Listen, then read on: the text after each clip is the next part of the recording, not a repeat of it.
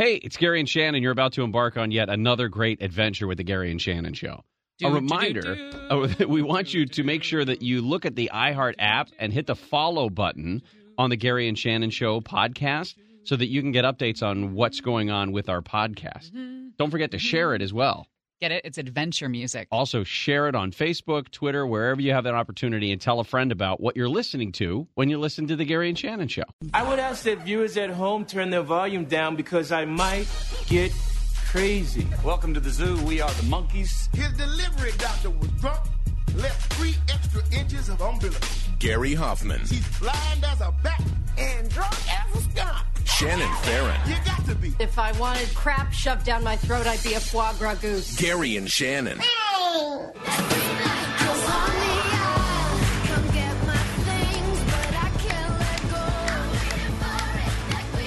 I like to clap. I know. I think it's funny. I'm excited. Football is legitimately back today. It's the Hall of Fame game tonight. The Bears and the Ravens. Huh? I did not know Should that. see the starters for about a minute and a half. Oh, if that. Yeah. They may show up for the introductions and then take a knee.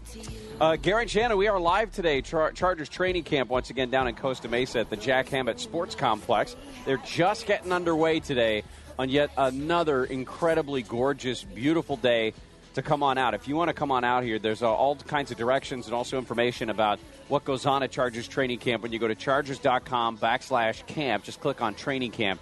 You'll see all the information out there. Not only do you get to see these guys up close trying to get onto the team this year, but you also, there's a great interactive center. There's a quarterback challenge, a little 40-yard dash, the high five zone where you can get high fives from the guys as they get back on the buses. Great opportunity to get some autographs. Did you go over there and get get a high five? I saw you with the other guys. It was packed. This thing was packed today because I guess it's also youth football day here. So there's a bunch of high school, junior high level teams that are out here, and it had sort of a gamey aspect to it. It did. There was a smell that was wafting over this direction. And did you mean gamey like? No, I think you're right. Okay. I mean, I know you haven't smelled a teenage boy in a while, not on purpose at least, and that. And I said to you, what is that? Like, do you? It smells a little bit like feet. I can't really put my foot on it. I can't really put my foot on it.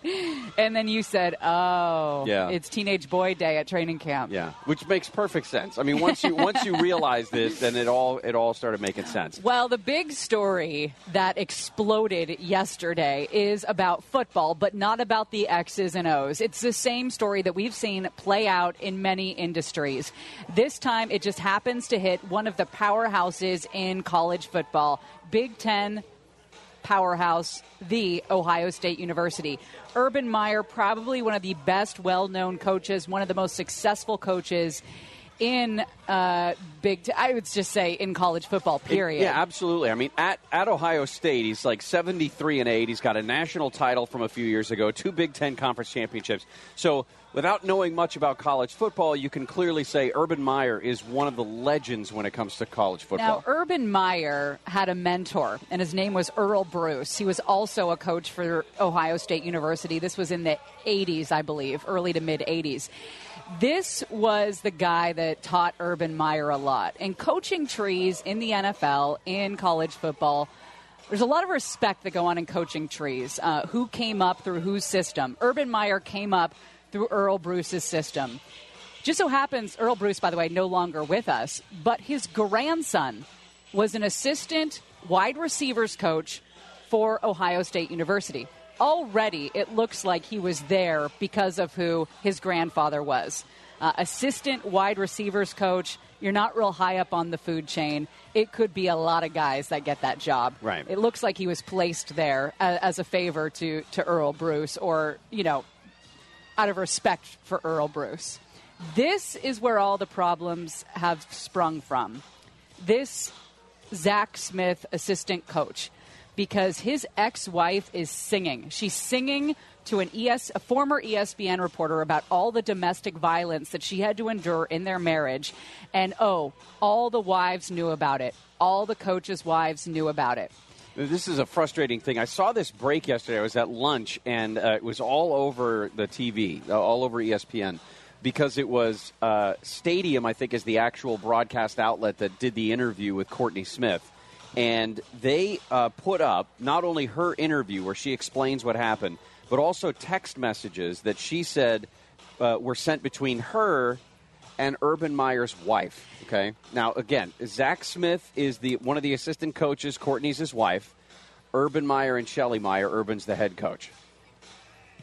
So the allegation is from Courtney Smith that not only was she alleging domestic violence on behalf of her ex-husband, Zach Smith, but that she was telling people about it in terms of the other wives of coaches, and that at one point the wife of the head coach, Shelley Meyer, said, I'm going to have to tell Urban about this. And Courtney said, yes, you should tell Urban about this. Not only should Shelley Meyer have told her husband about this, and make no mistake about it, she did. Their marriage is one of those political marriages. Yeah. But she was a mandated reporter. She's a registered nurse, and she works for Ohio State University. So under the Title IX rules, she would have to go on her own volition and report what she knew an employee of the school was doing. That didn't happen. Shades of all the other stories we get of people hiding bad behavior because they want the reputation to stay pristine. Yeah. This goes on. I want to say that I saw somebody saying yesterday that there was a correlation here between this case, between Urban Meyer allegedly hiding the domestic violence allegations against one of his assistant coaches, and the Joe Paterno, Jerry Sandusky story. Now, I think those are completely separate because I think it's likely that Joe Paterno didn't know. He didn't understand what was going on. Urban Meyer apparently completely understood what was going on and chose to ignore it. So, I mean, this is a different situation, but it's kind of cut from the same cloth because you have a story that should never have been hidden. This is the thing that Ohio State is learning, too, because they had another coach. I'm trying to remember when he resigned, but it was in recent years, Jim Tressel. Mm-hmm. Jim Tressel was in charge for, Reggie Bush stuff. Remember the Reggie Bush issue with Pete Carroll and the sanctions that USC had to suffer through after that all got uncovered. Reggie Bush was getting stuff from donors. He was getting cars and a house and all of that. And they got in trouble for it. And Jim Tressel, same kind of thing. There were student athletes that were getting something extra on the side, and Ohio State stood by him through the whole thing, and they didn't put him on leave. Well, not this time. But the thing is I hate this comparison to Reggie Bush and to the Jim Tressel situation because that was kickbacks for players who aren't paid, and I think that they should be paid, and that's a whole other issue. But this is breaking the law. This is domestic violence. Right. Joe Paterno, that was child abuse that Sandusky was doing. So when you're breaking the law, I think it adds another layer of just such filth to it when you're trying to hide that. So there's a lot more that this guy has been accused of, and we'll talk about it because Urban Meyer has admitted that he knew at least some of the allegations against this Zach Smith and continued to keep him on staff. So we'll go through this list of things that Zach Smith is accused of doing. And by the way, it's not a one-time thing. It's not like a heat of the moment making a threat against somebody and then regretting it. This is a series of things that this guy's been accused of or convicted of. Yeah, and there are pictures, too. And there are pictures, so we'll talk about that. Also, I was listening to Dan Patrick this morning, and they had a guy from a Fox affiliate that is there in Ohio State University territory. And the overwhelming reaction has been that she's lying. Isn't that weird? No, it's Big Ten football. These people are insane. They want to believe so badly to keep those winning pieces in place that she's lying and make this all go away, and Urban Meyer gets to keep his job. What benefit would it be to her to make this up? Well, it could be the downfall of the football program. She's a big Michigan fan. Got it. All right. Unclear. Gary and Shannon, we'll continue. We're live today at Chargers training camp down in Costa Mesa.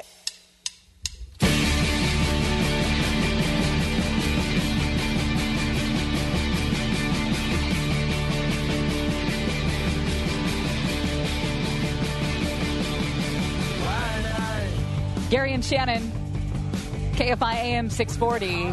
President Trump publicly thanking North Korean leader Kim Jong-un for returning what we think are American MIA remains from the Korean War. He thanked him on Twitter, saying Kim kept his word, and thanked Kim for sending him a, quote, nice letter. So there you have it. That's nice. Hey, Ivanka Trump has come out with some interesting comments. She said that the family separation issue at the border was the low point for her when it comes to her time in the White House, that she completely disagreed with her dad on that story. And she also disagrees with her dad, she said, on whether or not the media are the enemy of the people. She says that's absolutely not true. The Molly Tibbetts story. So this is the University of Iowa student missing in Brooklyn, Iowa. Yes. Police are investigating a sighting of Molly, possibly at a truck stop in Missouri. Yeah, but you know what? That happens all the time. Yes, but it's the only real news that we've had about that case in the last 3 weeks. Fascinating. Yeah, so I think it's about 200 miles away from where she was taken. But I'm wondering what a cluster that investigation is, with local cops, state cops, federal cops. It's a movie. They don't always work together the way they work together in Los Angeles. No, it's a movie. Yeah. Because, that's where the big town guys in the suits come from, the Chicago FBI field and they office. go to the local coffee shop and no one will talk to them. Right. And they don't get to sit at the counter and get the good coffee. They have to drink the burnt coffee in the back. Hey, we're at Chargers camp in Costa Mesa today. I used to watch a lot of Lifetime. We are in Costa Mesa. Oh, I just got good news. Remember how last week we were doing that story about how old is too old for a tattoo, and you were kind of tossing around the idea of maybe getting one? Well, the Chargers and the Shamrock Social Club are teaming up for the second straight year. Free Chargers tattoos. This is happening between the hours of 1 p.m. and 1 a.m. on Wednesday. This is on Sunset Boulevard at Shamrock Social Club. Chargers girls will be out there. Some Chargers players will be out there. And you can get the Bolt tattooed forever. I just saw a light go off on Nick's head. Uh-oh. Yeah, someone's getting an early tattoo. It's going to be... Oh, he's gone. He said, no, he's not getting a tattoo. Easy, Mom. He's not getting a tattoo. But what about you? I think a bolt would look good on your chest. On my shins? Right. That's a good idea. Got it. All right, we're talking about the story of Ohio State head football coach Urban Meyer, legendary coach at his time at Florida and Ohio State and other places.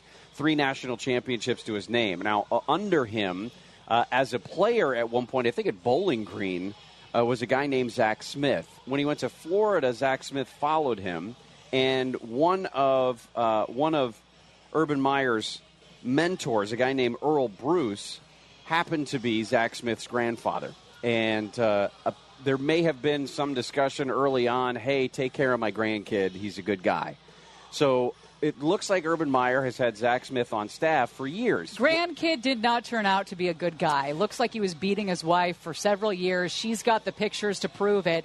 ESPN shuffled a reporter out of its doors, a guy by the name of Brett McMurphy. He's the one who has all the pictures. He broke the story yesterday on his Facebook page, while ESPN scrambled to cover it and looked like complete buffoons. So Zach Smith most recently has been charged with misdemeanor criminal trespass. His ex-wife now, Courtney, accused him of driving to her apartment after she told him that they were going to meet elsewhere so that he could drop off their kid. Zach pleaded not guilty last month. He actually has a court date scheduled for tomorrow. We'll see if it happens. But that's not it. He's also accused of aggravated battery on his wife when she was pregnant back in 2009 while he was a graduate assistant on Urban Meyer's staff. Brett McMurphy did not just publish the pictures. He published the text messages between the battered wife and Urban Meyer's wife. Now, Urban Meyer is a total control freak. He knows every single thing that's going on with his people, with his team, with his coaching staff. He knows it all. There's no way that he did not know about this, but it's another case of, let's just protect the kid, let's shield him, let's put this under the rug and hope it goes away for the sake of the Ohio State University's reputation. Listen, Urban Meyer said, it's funny, he's a control freak, and I think a lot of these very successful football coaches probably are. I mean, you have to have that sort of a personality, I think, to live and survive and thrive in an environment like, big-time college football. at Big Ten Media Days, where all of these reporters that cover the different teams come together. They cover the division, they come to the conference, and they come together, and they ask questions of their head coaches and some star players, etc. He was asked about that. He was asked about this incident from 2015.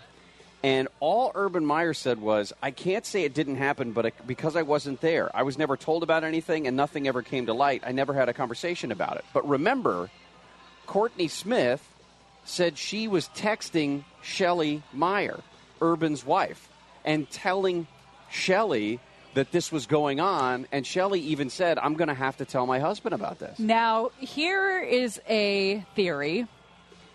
Their marriage and relationship being what it is, Urban Meyer and Shelly Meyer have been married for more than 30 years. They are the king and queen of Ohio State University. Do you think the wife gives her husband plausible deniability in this case? By withholding the information? Yeah. Do you think we hear from Shelly Meyer, and she falls on the sword for the sake of the football program? She holds the press conference and says, I never told Urban. I knew this was going on. As a Title IX mandated reporter, I should have reported it. I thought things were getting better for them. I thought they were going to see the marriage through, and it was my fault, and I will accept whatever punishment the university wants to give me. Yeah, but what she's doing there is, and maybe this is painting too broad a picture, she's weighing the scorn of her gender against the success of the Ohio State football program. It doesn't matter in Big Ten football. I'll tell you that. It does not matter. We know what matters: winning. That's what matters. Now, at this point, there's a lot of people that say, oh, it should be kept in the marriage. The problem should be kept in the marriage. Why does the football program have to deal with it? There's a lot of that talk going on right now. At this point, the Ohio State is doing apparently what they're supposed to do. I mean, they immediately put Urban Meyer on suspension. They got rid of Zach Smith already. They got rid of Zach Smith when this aggravated battery story and this domestic violence issue came up. So they're doing what they're supposed to do, which is investigate these claims. But like we saw with the CBS board when they said they're going to bring in an outside counsel, Ohio State doesn't need to do that. Ohio State just needs to drill down on Shelly and Urban Meyer and figure out what's going on and see which of the other assistant coach wives knew what was going on. How prominent was this story? The problem is Ohio State doesn't run that school. The Meyers do. Well, and maybe that's why. Maybe it was a saving face, and Urban Meyer said, "Hey, my suggestion is you put me on leave, and I talked to Shelly about how she's going to take the sword on this one." I think that's what's going to happen. I was listening to Petros and Money yesterday, and they were talking to a guy who hosts a show nationally. I want to say his name's Travis Clay. And he was saying that Urban Meyer is one of those guys who sells himself as a really good guy. He said, we all know he's a great football coach, but he tries to sell himself as a good person, and it's always disingenuous. Yeah. Everyone knows he's a giant apple. But it hits harder when people try to sell themselves. It's like the religious right who run on family values. And then get caught with a little boy in the bathroom. Yeah. All right. Coming up next, we are going to be... Way to put a pin in that one. Jeez. We'll update the fire situation when we come back. We're live today, Chargers training camp in Costa Mesa. Check out the information at chargers.com/camp and click on training camp. You'll see all the info. Gary and Shannon will continue. See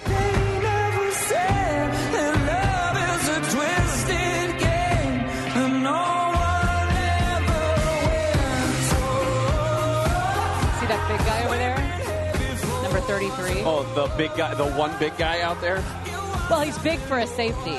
That's Derwin James. That's right their here. first-round pick. Holy cow. He's had a hamstring issue, but he's back today, and I can't wait to see him work out. I can't wait to see what he can do. That guy's a moose.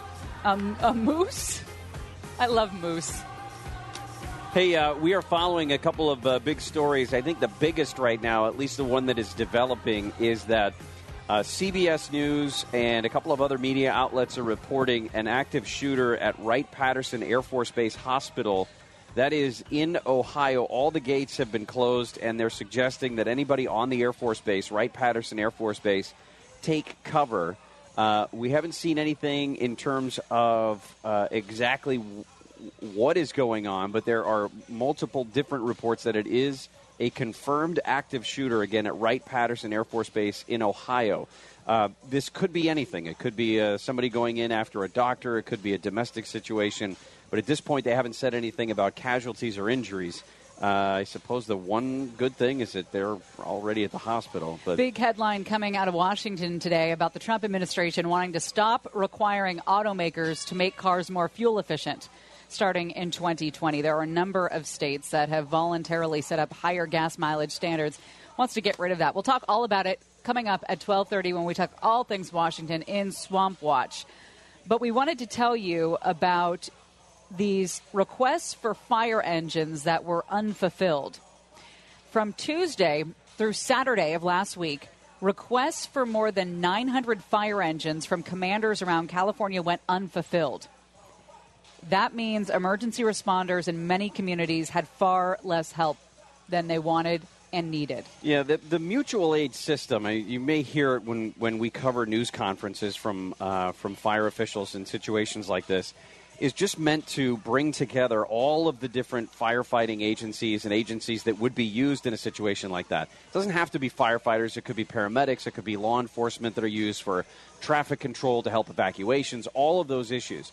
But what they do is, in the event of a situation, use the car fire as an example, is they'll ask for help from these other agencies farther away, San Diego County, L.A. County, Riverside County, that may not be dealing with their own emergency situations at the time. The problem is this last week was probably one of the worst weeks we've ever seen in terms of the number of very large and active fires burning in the state of California. We're seeing this happen more and more as time goes by. The number of unfulfilled requests for fire engines was 134 back in 2012 during that fire season. 134.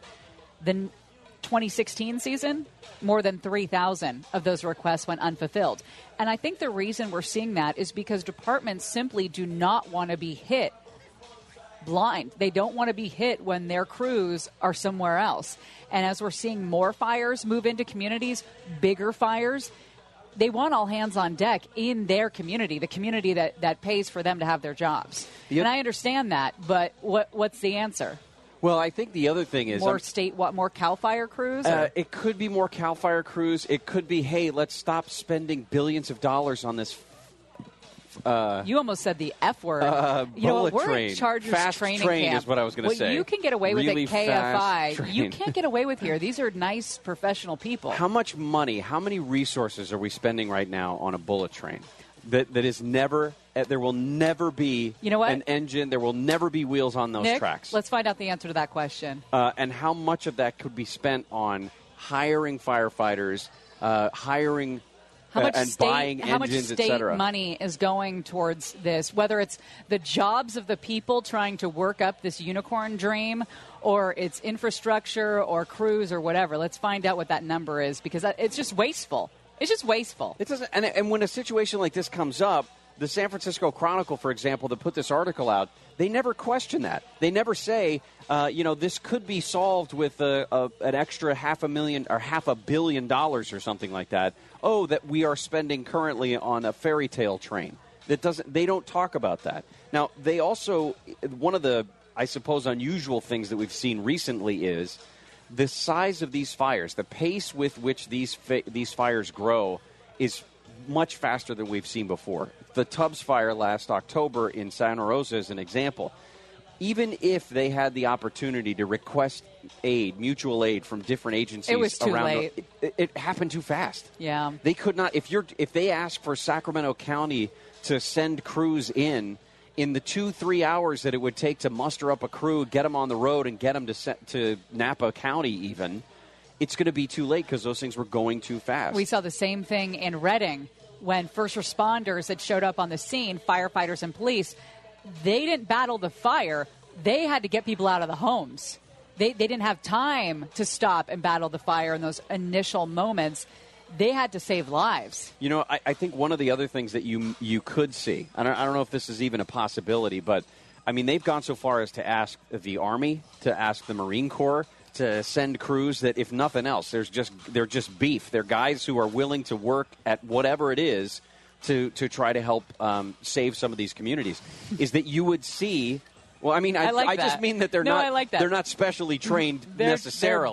They're beef. They're beef. I mean, they're guys who will hold a shovel and a pickaxe, built like and a brick outhouse. Yes, and they'll do what you tell them to do. Clear that road, do this line, help that lady out of her house, whatever it is. Yeah. I think that you might see, or you could see, I think there would be a market for it, a series of volunteers, whether it's dozens or hundreds or a couple thousand people who are willing to say, I am willing to respond in the event that something happens and I need to help save a community. Well, that's what the California National Guard does.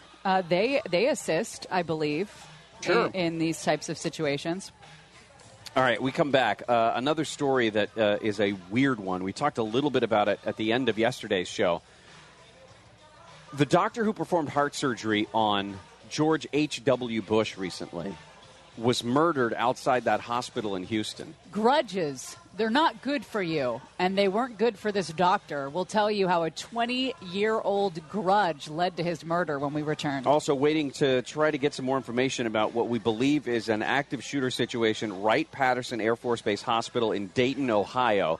We're going to get some more updates on that.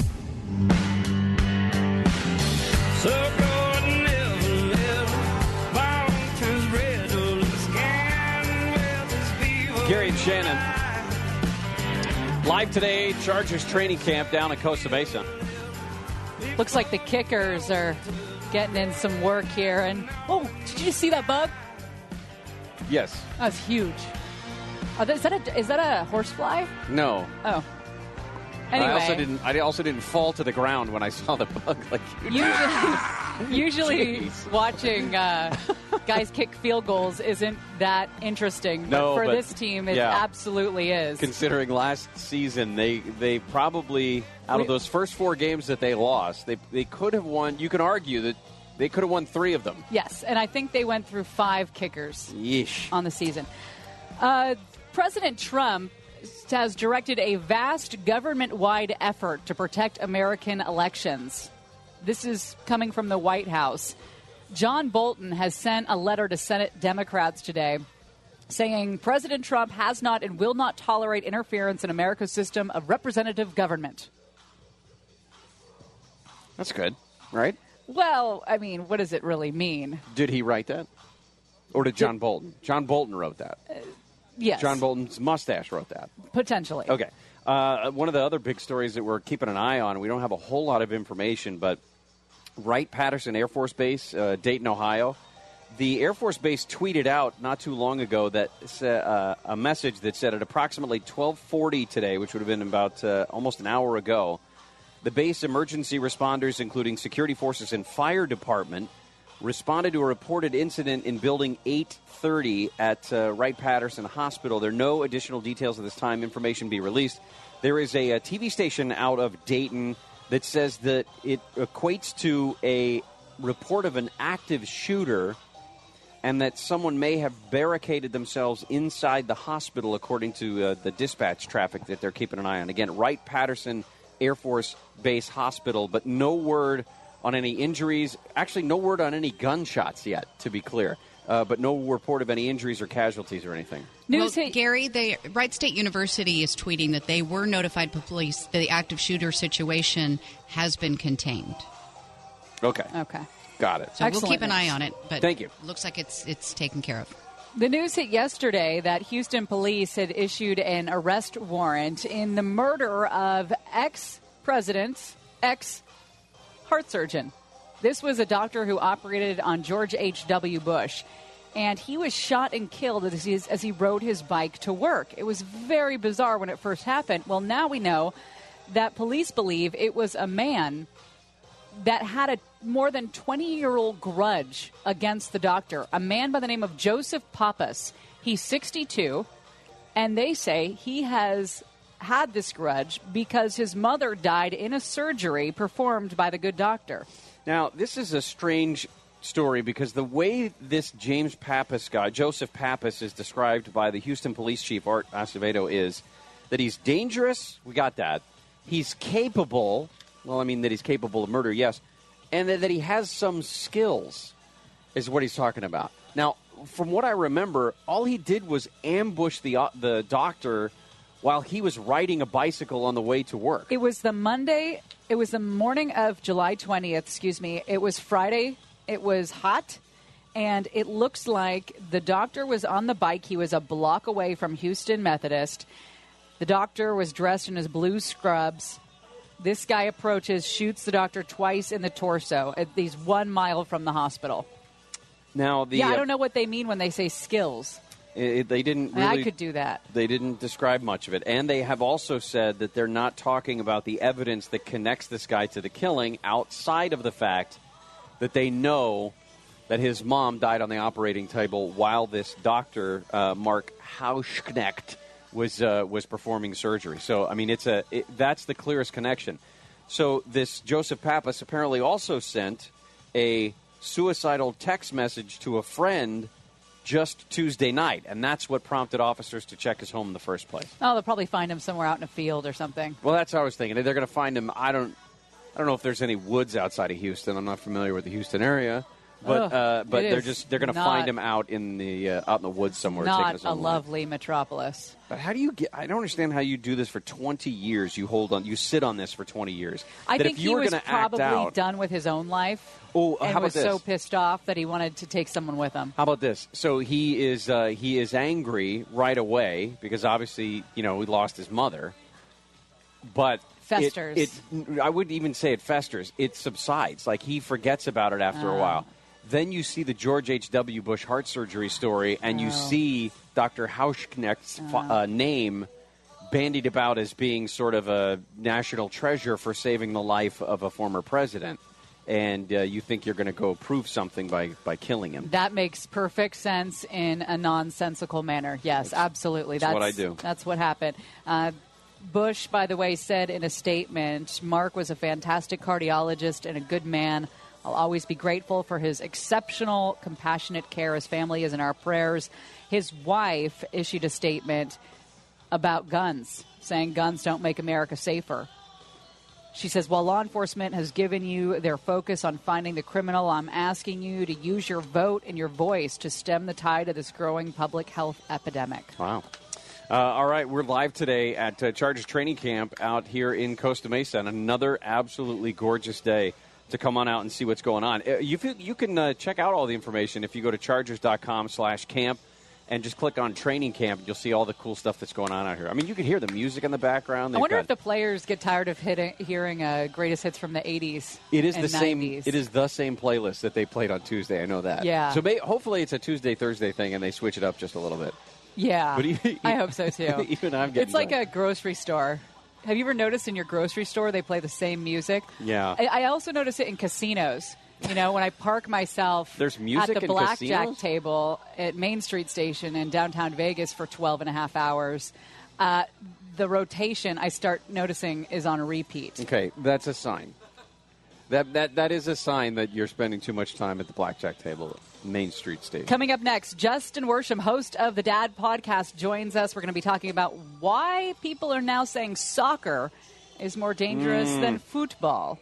I think it's more dangerous for parents. It's more dangerous to watch, that's for sure. And all that sun. You might slip off the couch and hit your head on the coffee table. It's all coming up next on Gary and Shannon. No matter what we breed, we still are made of greed. This is my kingdom come. This is my kingdom come. When you feel my heat, look into my eyes. It's where my demons hide. It's where my demons hide. Gary and Shannon broadcasting live today in Costa Mesa at Chargers Training Camp, but keeping an eye on the big stories of the day. Wright State University, as Amy mentioned, is tweeting that they were notified by police there in Dayton, Ohio, that an active shooter situation at Wright-Patterson Air Force Base has been contained. The university there is right next to the Air Force Base. The reports of the active shooter started when employees got a text telling them to take cover. Police have been responding to the base. All gates have been closed. The Twitter account for the base said security crews and fire department responded about 12:40 this afternoon, which is about 20 minutes ago or so. to an incident in Building 830, which is the hospital. No additional details. Media reports say a call went out to an off-duty emergency responder in the area to report to work for help. So that's all we know there. But again, it's been contained. Big news on Wall Street today is that Apple has become the first ever trillion-dollar company based on stock price that rose today. $1 trillion. And you got a bunch of others, Microsoft, Google, et cetera, potentially could get there before the end of the year because we're seeing a pretty strong surge in tech stocks. And then the story about Molly Tibbetts. If you remember, we've told you before about the University of Iowa student who went missing in Iowa a couple of weeks ago. And yesterday we were telling you the latest in the investigation, trying to figure out if the boyfriend may have had something to do with it, even though he'd been cleared. Dad came out and made some statements. Police are now investigating what they say was a possible sighting of Molly about 200 miles away from the town that she disappeared in a truck stop in Missouri. Now, usually that turns out to be a case of mistaken identity, but it's really the only lead that they've been able to tell us about in a couple of weeks. Well, there was some talk in the LA Times this week about youth football and youth soccer and injuries and comparing and contrasting them. At this time on Thursdays, we talk to Justin Worsham, host of the Dad Podcast, and today we'll talk about just that. What? Oh, yeah, don't I forgot about this. Yeah, sorry. Forgot about the special theme. He waits all week for this music. So do I. Because he's a bad daddy. It's my Thursday motivation. That's it, huh? That's all I need. All right. You guys are out there at training camp, and we're in the throes of training camp as well for the Burbank Vikings Youth Pee Wee League football. I don't want to draw comparisons, but I'm the defensive backs and wide receiver coach. Yeah, I go both sides of the ball. That's the kind of talent that comes to the table when you add Justin Worsham to your coaching staff. But you got to play both sides. You got to play. You got to go Iron Man football on that if you're Justin Worsham. And especially if you got 15 kids on your team total. So and there's that too. But yeah, I want to talk to you guys. I thought it would be nice that you guys are there at training camp because I've loved it. I've talked to you guys a lot off the air about the joys and the benefits I've seen in just my own sons in playing flag football, and now my older son is playing tackle football. And I think the biggest, bad shake that football gets is the concussion and the injury thing, right? Well, I don't know if it's a bad shake like it's an illegitimate, That's thing. A good point. I mean, it's a real issue. But here's the thing. When you look at the statistics, you got two sides. The statistics get weird. Some people say that you get more concussions if you're in soccer than you do in football. But then there's also studies that say, well, that's not really true, even though football says per capita, but there are more examples of concussions in soccer, but there's also more kids playing, and so that gets a little muddied. So I did some more poking around and found out that when they say injuries, right, when they talk about injuries, they're also including in there fractures, strains, sprains, and contusions. But when you start getting into head trauma and stuff like that, another study I found said that they experience more brain injuries or head trauma in flag football than they do in tackle football. Yeah, really? Well, I would agree. I would just say that because you're wearing a helmet, because you have pads, there is a certain amount of protection that you. I mean, they're designed for protection. That's why they wear them. It's why guys who were wearing leather helmets in the 30s and 40s were mushy by the time they were in their late 40s. I mean, there's a reason why you wear the protection, and I think if you fall down while you're playing flag football or soccer for that matter, and you bang your head, or in soccer if you use your head to direct the ball one way or the other, I mean, to me it makes perfect sense that there would be more injuries in a sport, whether it's high contact or not, that just simply doesn't have the protective gear. I cringed a lot watching the World Cup. Yeah. Many, many times. Yeah. And I was thinking, I wonder if this sport is going to get hit with more rules, whether it's helmets or just tighter rules, or how it's going to work. I know that there are kids in youth soccer now who wear soft helmets, basically. Yes. They wear protective gear on their heads in soccer. They do it in flag football, too. And it's it's not a metal plate, so it's not, but it is it's a little absorption, material that they have. It's almost like they took the inside of an actual football helmet outside, not the hard plastic shell, but just the inside padding. pads, and put those together and strap that onto a kid's head, which looks ridiculous. How do you feel, Justin, with your kids playing football? Is it a concern for you? Not at all. I love it. I mean, I know you love the game, and I know you love, route running. Well, let me. But I mean, when your little agility drills, I'm in. Right. But when your little guys are out there, it's not a concern for you. Here's my take on it: is that I think you got to look at the risk versus the benefit.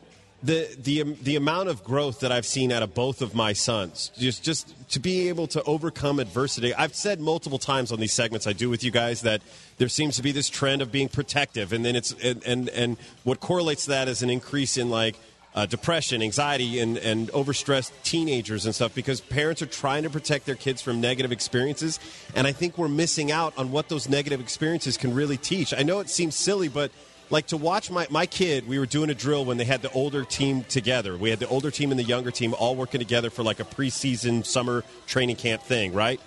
My son was the last kid. They were doing a competition, and he messed up. He didn't run the ball back past the quarterback to win it for his team, and that was what cost them. And I saw him get... Are you sure that was your kid and not your wife's kid? That day he was. I disowned him like a good father should. But to watch him get upset, you know what I mean? He's very much like his father. He's very in touch with his emotions. But to watch him get upset and to watch all of these other kids come around and pat him on the back. Kids that were even older that, I feel like in our day would make fun of somebody like that. The team, they all came together and said, dude, it's all right, man. We'll do it next time. And it's the opposite. It's opposite day everywhere. It's schools. Yeah. Yes. It's the 21 Jump Street thing. The nerds are now the cool kids, and the cool kids are the losers. Everybody they're so encouraging. And even now when they're the current got to get them to drop more balls out there. Exactly. That's the way they can get more praise. But you get kids that'll show up late and everybody's doing up downs, but then one time that kid came in late again and he was running and everybody's cheering him on. They're not. They get frustrated with him, which I think is natural, but I like that idea of teaching accountability. It's not just about you. There's a group of people that are dependent on you to be on time, to be ready, to give it your all. Yeah. That kind of stuff you can't teach. And when things are hard and you got to figure out how to deal with the frustration and being upset and push through it to keep playing a game. My younger son, he struggled because we were playing a team that kept pulling his flag, and he was super fast, and he didn't know how to deal with it. And I said, you just got to deal with it and keep going. Just keep going. Teach him some spin moves? I tried. Well, and that's the thing is that, teach him some spin moves. But the point is, you got to persevere. And that's a really hard thing to explain unless somebody has felt it. I mean, do you think I'm wrong? Did you play football when you were a youth? I did. I played Pop Warner football, and then I went into my freshman year of high school, and then I backed out because I was the smallest kid on the team playing outside linebacker. We, no joke, had a 6-foot-tall tight end that was ginormous named Kirk Nelson, and he would just level me anytime I was in there. And one time, the starting outside linebacker just didn't come to practice. So I'm like, I'm going to play. I'm going to play. And I'm in there, and I'm getting crushed like Rudy. It was horrible, man. Only I had no heart like Rudy did. You had no get back up. No, I was like, but I was in it. I was still excited. And then I'm walking back to the locker room after practice, and the kid showed up, and I hear the coach. He goes, what are you doing to me, man? You can't skip practice. Did you see Worsham out there? I can't put that kid in the game. He's going to get killed. And I was like, I guess I don't belong here. And I went to join theater where I belong. Coach, I'm right here. All right, we'll come back. You actually bring up a point that I wanted to ask you about because you said you're okay with your kids playing football. But I have a question about that when we come back. All right. Justin Worsham, host of the Dad Podcast, has joined us. Gary and Shannon, we're live today at Chargers training camp down in Costa Mesa. An absolutely gorgeous day. Again. Dedicate yourself and you go find yourself. Standing in the Hall of Fame. Yeah. And the world's gonna know your name. Yeah. 'Cause you burn with your birth flame. Gary and Shannon. We're live today, Chargers training camp in Costa Mesa, following a couple of big stories. The Trader Joe's that was the scene of that hostage situation shootout a couple weeks ago, Silver Lake, reopened today. Also, Apple has become the world's first trillion-dollar company, trillion with a T, because of the stock price going up today. Also, there has been a report of an unconfirmed sighting of that missing jogger from Iowa, Molly Tibbetts. There was a report of seeing her in Kearney, Missouri. We're going to get with Mark Remillard, who's covering the story for us, coming up after 1 o'clock. But right now we are talking to Justin Worsham, host of the Dad Podcast, all about sports and injuries, soccer versus football. Okay, Justin, I got a question for you. You said you're totally cool with your kids playing football. I mean, they're in flag football right now, right? Well, they did flag football in the spring. My 9-year-old, who will be 10 in September, just is starting his first tackle football season. Okay, so my question is, if he expresses a desire to continue playing, I mean, when he's 9, 10, 12, even like 13, 14, most of the kids are going to be the same size that he is, right? But if he gets into high school, you're talking, and I had a similar situation to you. When I played high school, I weighed probably 40 pounds less than I do now, 50 pounds. And you're only $145. Well, and so I was not, let's just say, my body wasn't built for punishment. I remember my brother, he was about 140 pounds, and he would eat a wheat germ to try to gain weight. Yes. My son, the exact steak same and potatoes thing. every meal when I was a kid.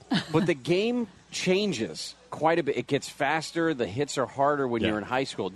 Are you going to revisit the issue then, or do you still? For me personally, I still feel like the benefits far surpasses the risk. I see that if it's something he's super passionate. I mean, he's 9, almost 10 now, and he wants to be a professional football player, right? And so. Sure, go get it. But I also teach him, like, nobody ever came to me when I was like, I'm going to be a professional football player. And realistically, physically, it was not possible for me. Right. Yeah, but or I just didn't have the passion. Jared Goff didn't look into your eyes and say, true. You can do it. He pretty did. good. Yeah. Like he did with your son. He did. My son is here smiling, listening right now at that moment, remembering it very fondly. But so it's a thing where I try to have a realistic expectation and dialogue with him about it, where I've told him, I said, listen, you got to understand that getting into the NFL is really hard. It's going to take a lot of work. It's going to take a lot of commitment. A lot of your youth is going to be spent focused on making this happen. You can love football and have other options and make it into a career as well. Like if maybe he gets older and he's not as big as the other kids, then maybe he can kind of, I don't know, be like an apprentice to one of the coaches and still be involved in the game in some way, shape, or form. But I just don't see the issue because I think they're so sensitive, especially to this concussion thing. His football team right now, they've just finished their third practice in full pads, right? They have not hit each other once. They literally make them practice wearing the pads to get comfortable, and they have to do these drills. They teach them hawk tackling, which I guess was developed by Pete Carroll, to get away from the concussion. So we used to lead with our face, put our face right in their gut and drive through. Hawk tackling is you take your shoulder and you take their inside thigh and put your shoulder on their thigh so your head is behind them and your ear is on their hip, and you wrap your arms and you do like a crocodile death roll to spin them so that you don't get a knee to the head or anything. Right, and you keep your head up so that you can see. And, correct. Now, I agree with you. I think that there's a certain amount of demonizing of the game that's gone on, especially in youth circles, and parents are concerned about it. I don't think there's a problem with it, especially because they change the way they teach kids to tackle now, and that's a huge deal. Because I remember my football career, very short-lived, where there was no instruction like that. I mean, it was wrap your arms. But there was nothing about keeping your head up. There was nothing about protect your neck, protect the play. You're trying to bring him down. You're not trying to kill him. It was definitely a murderous aspect to tackling. We spend 45 minutes of practice now that they're in full pads where one kid is kneeling down in front of the other one, and the coach says, hit, ready, and you get your arms back. Hit, you wrap around the thighs, get your head on the side, and then a coach goes by each pairing, and it gives them adjustments, like get your head up, tighten your arms, okay? And then they go roll. And that's all they're doing right now. And then next week when we can actually, because now, especially if you're part of a sanctioned youth football league, there are these certifications that the coaches have to have, and they're held accountable to going through these steps now. And if a kid looks like he got hit too hard, they don't have anybody on the sidelines to assess their concussion protocol, right? They pull him from the game no matter what. If he takes a hard hit, looks dizzy, he can't, and until you take him to a doctor, he can't come back in. Hey, Justin, you and Jacob and Jack want to run the Minnesota drill or play Find the Laces or something. We've got a ball in our office, and the hallway works wonders for those drills. Oh, remember that video of Phillip Rivers connecting to you in the sales room? Oh, that's right. That was his beautiful. first completed pass in Los Angeles. To Shannon Farron. Oh, there's the horn for you, too. Listen to that. It's pretty good. Hey, Justin, side note, I'm going to say this so Shannon can't hear me. Never use the words Pete Carroll or Hawk. Yeah, I know. Yeah, those are trigger words. Yeah, I did go to a dark place for about a minute. I blacked out. I don't know what happened. You can't see her, but she did shut down like a robot on Westworld. Yeah. I'm that just Pete really Carroll strong in my comes journalistic... from the 49er coaching tree. That's So right, everything he learned belongs to the 49ers. There you go. Bring it back. Smooth. In a way, love it. Sean McVay does, too, if you think... That's absolutely right. John McVay. All right. Justin, you can find all of Justin's podcast, thedadpodcast.com. It's a great resource, and if you like these conversations, there's more of it on the podcast. Thank you, guys. Thanks, I'm so jealous you're there. I bet you guys are having the time of your life, man. It's all right. I mean, it's a horrible day. Right. The weather's iffy. You know. We love you. Take care, guys. All right, when we come back. There was a press conference this morning that is something the likes of which I don't think we've seen in quite a while. Charles in Charge is trying to take charge of the story about what he did with a young girl on the set of Charles in Charge. He's actually getting some praise for what he did today. We'll go through what he said and why people are praising him for what he did. I don't even associate him with that as much as I associate him with being the biggest name out of the Republican convention. Remember that? Yes. Yeah, but we saw Antonio. What's Sabato? his face? Yes, I always screw up his name. He was I the probably guy. just did it again. He was the guy who was speaking when we went on the floor for the first time. All right, we'll do that when we come back. Good thing we were going to come back. Gary and Shannon will be right back.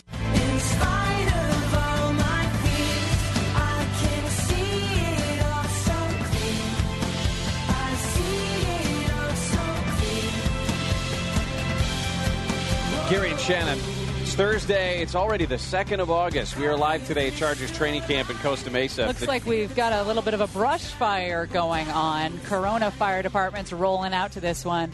It's in a drainage canal threatening some homes in the area of Palisades and Surface Club Drive, south of the 91. They're requesting water-dropping helicopters from Riverside County on this one. We've also been following this story out of Wright-Patterson Air Force Base near Dayton, Ohio. The base was on lockdown earlier. There was a report of an active shooter at the base hospital, and we've been trying to figure out exactly what's going on. Apparently, Wright State University was notified that the situation was under control, that it was handled, but we haven't seen any official statement from police yet about exactly what was going on, if there was a barricaded suspect, if anybody was actually shot or injured or killed even. So we'll keep an eye on that, see if anything comes out of it. We've also followed the story not too long ago. If you remember the story about Nicole Eggert and Scott Baio. Charles in Charge stars. Right. So Nicole Eggert comes out recently within the last several months and suggested that the relationship that she had with Scott Baio started before she was 18 years old, the sexual relationship. That he, according to her, repeatedly molested her between the ages of 14 and 17. He said that is not the case. We did have a sexual relationship. It was a one-time thing, and it only happened after she was 18 years old. Monica Ricks is covering the story for KFI News, joins us now with the latest. Monica, what do you know? Hey, guys. Scott Baio and his wife and his attorneys, they just held a press conference here in Thousand Oaks. And basically what happened was that yesterday they filed a police report against Nicole Eggert, said that she's been coming after him and making outrageous claims. They even went as far as saying that she's obsessed with him and she has an unhealthy fixation on him, and that's why she's making these sexual misconduct claims against him. So they've gone to the LAPD, and today they also announced that he's taken numerous polygraph tests, 5 in total from 2 different administrators, and he passed all of them. They asked him all kinds of questions about sexual contact with Nicole Eggert before she turned 18, whether he performed certain acts on her. He answered no to all these questions, and he said he passed with flying colors. So he went to the LAPD, filed this police report. They're in the midst of now trying to get a restraining order against her because they say she won't stop. She's on Twitter and she's going on all these talk shows, and the actor claims that she's making all these vile comments against him, and it's really affecting his family. There was also recently a judge that ordered Scott Baio's publicist to stay away from Nicole Eggert. Do you know anything about that? I don't know too many details about that, but what the attorneys said about Nicole was that she was coming after Scott, not the other way around. So, what is the timing of this? Like, has she said anything publicly lately? It just seems like this story kind of went away months ago. What's up with having the timing of this now? Well, apparently she's been going on Twitter and making some comments as recently as June. Okay. There was something about his wife on her Twitter account, so he's going after his wife as well. And she has been going on several talk shows. We know these claims came out just a few months ago, and he says that he's trying to just fight them because they're not true. All right, Monica, thank you so much.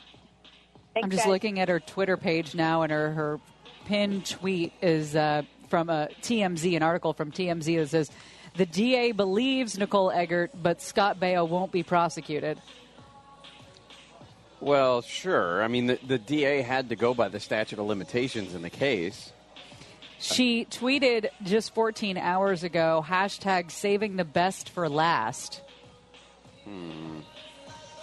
I don't understand. My question to Monica was, by the way, in reference to a guy named Brian Glicklich. That's a good name right there, Glicklich. Who, according to Nicole Eggert, she actually claimed in November, since November, that Mr. Glicklich has been publicly harassing her online and in the media.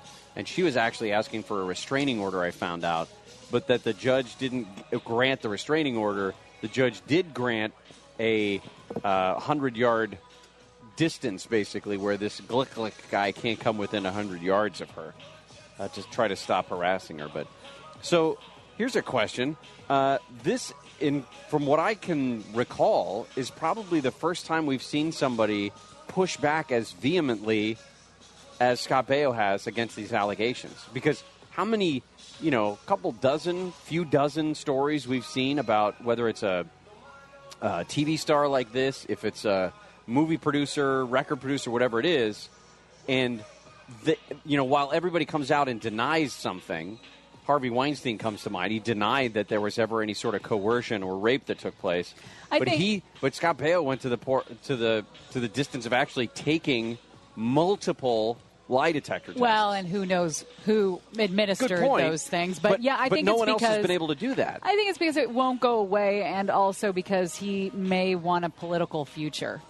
Speaking at the Republican National Convention, maybe he's looking at that, and this needs to be put to bed. Maybe it needs to be put to bed quickly for some reason. Maybe he also recognizes the idea that if her accusations were true, then it goes beyond just an inappropriate sexual relationship. It gets into child molestation, and that would be how old. She says that she was 17. She said it started before. She said it started when she was 14. Okay. And he said yes, they did have a sexual relationship, but it only happened one time, and it only happened after she was 18. I don't know where you can come down on he said, she said cases like this, because evidence is long gone, and who knows if it's just his word against hers. I don't know how much damage could be done in a case like that, unless it's just a stink that follows you around. Well, and I think that there's something to be said about the cases that we've seen up to this point, where you've got multiple people coming forward, multiple women saying that these men were doing things to them. And this is a singular case. Now, I'm not saying I don't know. I don't know if she's telling the truth or not. She could be telling what she believes is the truth, and it's just misremembering whatever it is. But this is the first time I've seen somebody push back as strongly as he has and come with, finger quotes, proof that he didn't do it in the form of a lie detector test. All right, coming up next, the TSA is considering eliminating passenger screening at a handful of airports across the country. About 150, actually, small and medium-sized airports. We'll tell you why and what the plan is when we come back. Gary and Shannon will continue live today from Chargers training camp at Costa Mesa. You No, you can't keep the ground from shaking. No matter how hard you try, you can't keep the sunsets from fading. You gotta treat your life like you're jumping off a rope swing, baby, 'cause the Gary and Shannon live in Costa Mesa at Chargers training camp today. there's no such thing as a It's a beautiful day out here. If you get a chance to bring the kids out, do it, because it's a fun morning. There's tons of activities. There's a quarterback challenge. There's cornhole. There are Charger girls are out here taking pictures, a high-five zone. If your kids have too much energy, there's a 40-yard dash thing they keep. Or are we going to do that? What? Do you want to do should we time? You're wearing heels. I can do it today. barefoot. Oh. Well, I'm wearing Vans, and they make me run faster and jump higher, so I don't think you want that challenge. I think we should race. Fine, that's fine. We'll do that later in the show, I promise. There's a couple stories that we're keeping an eye on. Number one is the active shooter that was reported at Wright-Patterson Air Force Base Hospital in Dayton, Ohio, and there is believed to be a conclusion to that. We just haven't seen any official word yet about exactly what happened. There was reports that maybe somebody had barricaded themselves inside that hospital. Wright State University, which is adjacent to the Air Force Base, had been told that everything was all clear. But in terms of the details of what went on inside that hospital, we don't know yet. Well, the TSA is considering eliminating passenger screening at more than 150 small and medium-sized airports across the country. These were internal documents that CNN got their hands on, and apparently this came to light in a budget meeting. The internal documents from just last month, June and July, show the move could save about $115 million annually. They say that they could shift that money from these small to medium-sized airports, and they could move it to large airports. And it's unfortunate when documents like this come to light, isn't it? Because, it's just a cocktail napkin style thought. I mean, at this point, I don't think they're going to do this. I don't think it's going to happen. But imagine if they did. I mean, it's a tiny number. They're talking about it would affect 10,000 people, which amounts to about 0.5% of all the people who fly out of U.S. airports on any given day. The thing is, it's not like somebody flying from, I don't even know which small airports they're talking about, but it wouldn't even be somebody like flying from Redding, California to Spokane, Washington. So those people I'm not necessarily concerned about. Not saying that there isn't also a threat of terrorist attack or something happening on an airplane that could potentially kill them. It's that when you're flying, say, from Redding, California to San Francisco International, then you'd have to go through screening. Yes. So instead of being in what is considered a sterile environment, once you're screened, unless you're going internationally, once you're screened at one airport, you're considered screened at all airports for the most part. So if you fly from Redding, you get screened, and you go to San Francisco, you don't have to go through screening again. If they shut that down here, all that's going to do is, at the largest airports in the country, it's going to make security lines that much longer. Well, and what about that leg from Redding to L.A.? Who got on that flight now that they know that there's no screening in Redding? Right. So terrorism analysts hate this. They say it's stunning that this is even being considered. It's like, oh, we need to save money. Well, then let's just not screen people at some of the airports. You know, I wish people would have raised their hand when in California we had overcrowded prisons, and the idea was, well, let's just let everybody out. Right. Nobody raised their hand and said this is ludicrous. But we are seeing nationally that people are raising their hand and saying, all right, listen, if you want to save money, the answer is not, let's not screen people. I mean, this is coming at a time when the administration has stepped up screening measures for laptops and tablets and things. Yeah, and there is a concern that there is some teeth to this, because they're saying this didn't just go from the cocktail napkin exercise like I was referring to.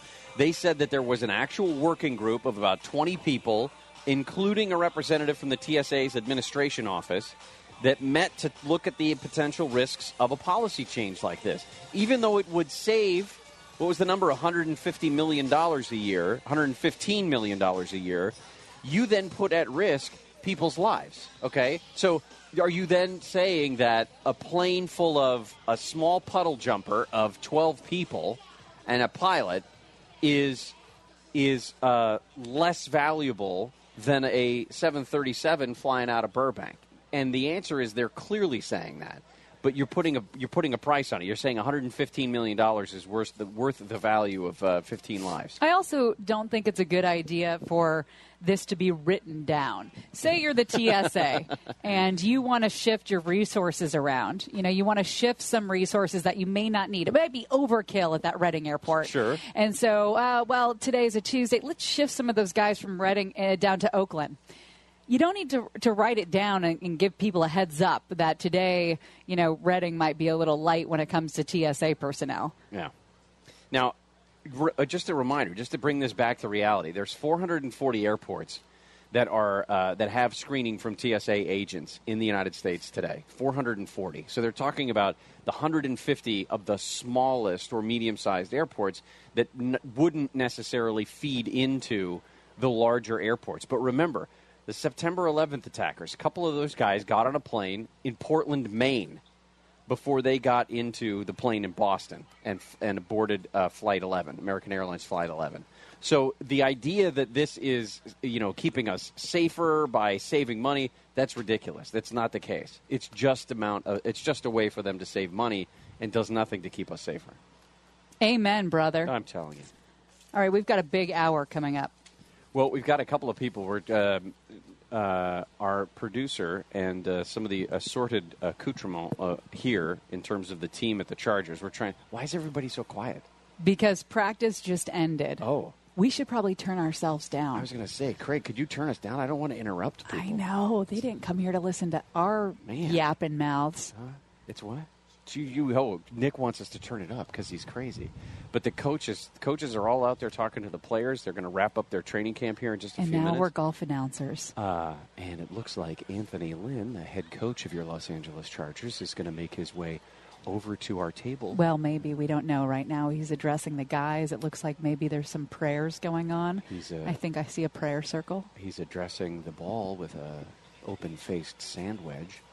And it looks like he's going to go, it's about a 30-yard drive, a 30-yard chip up onto the green. And it could be a birdie. But we got a bunch coming up. We're going to get into Swamp Watch a little bit later. We're going to tell you about this pirate ship that went haywire. And, of course, we have our trending stories coming up in a few seconds as I well. hope the pirate ship happens to me when I go to the fair today. Gary and Shannon are live today. We are at Chargers Training Camp down in Costa Mesa. And, they're going to be out here through August 23rd. And your chance to come on out and see them. Go to chargers.com/camp. It's absolutely free. See all the cool stuff out here and some games for the kids, etc. Gary and Shannon will continue right after this.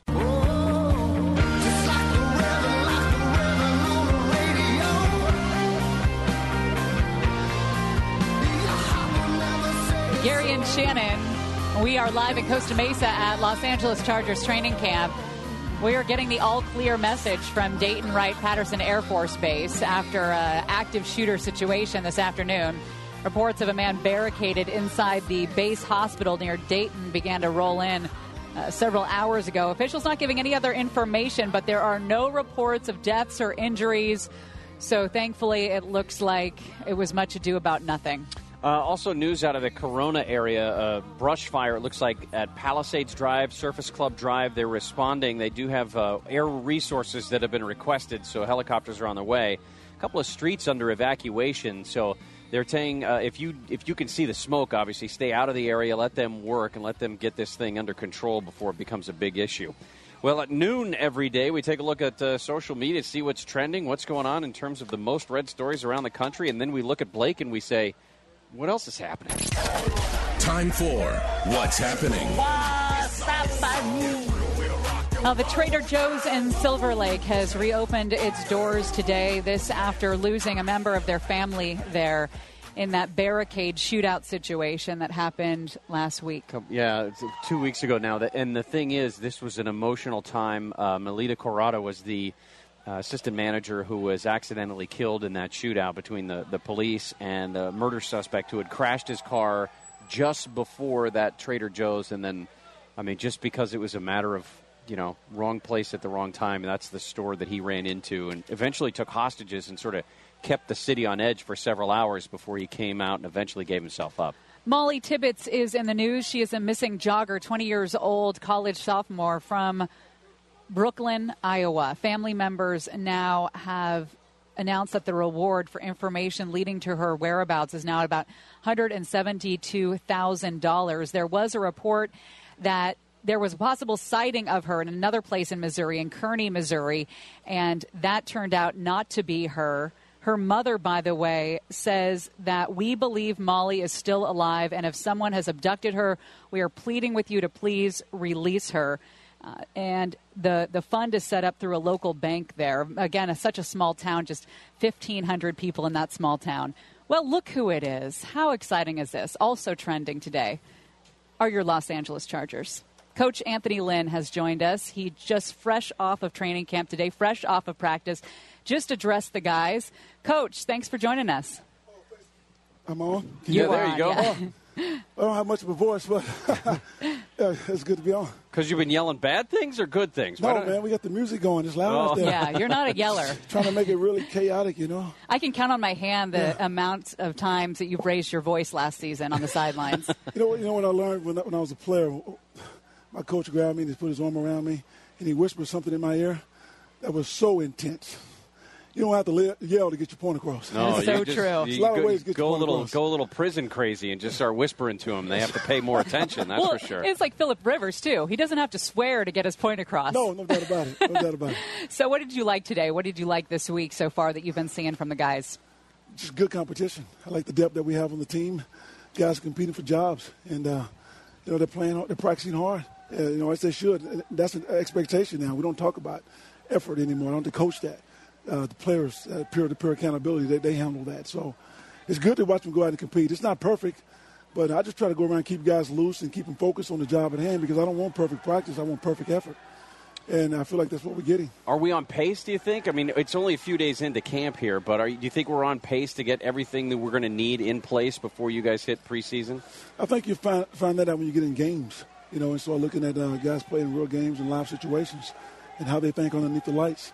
So I think we have enough time to figure it out, though. Yeah. Coach, big move last season. There was a lot of settling down that needed to be done just with the move on itself and you coming in and everything like that. Does it feel more settled? Does it feel more stable going into this season as it did last? It definitely feels more settled. Everything's familiar. Our practice facility, our locker rooms, where we're working, our office, our homes, everything is more familiar. So. And we're more familiar with each other, the coaching staff, the players, and myself.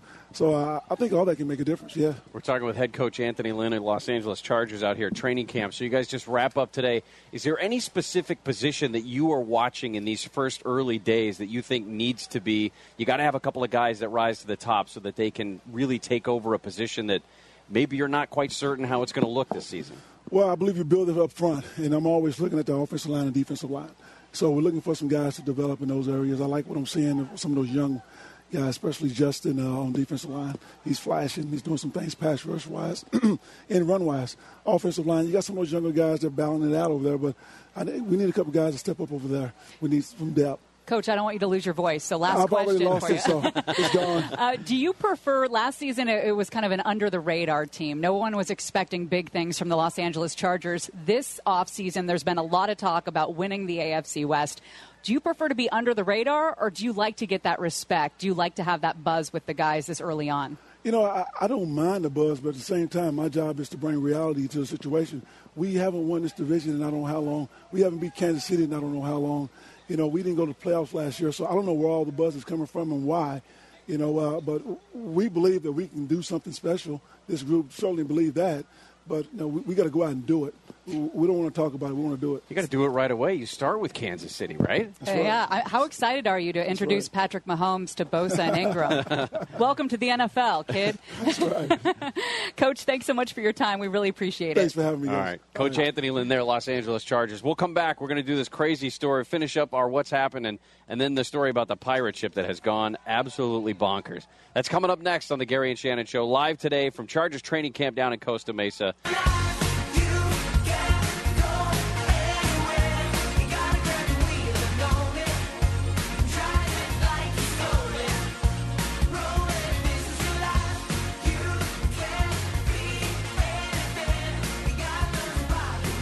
Gary and Shannon.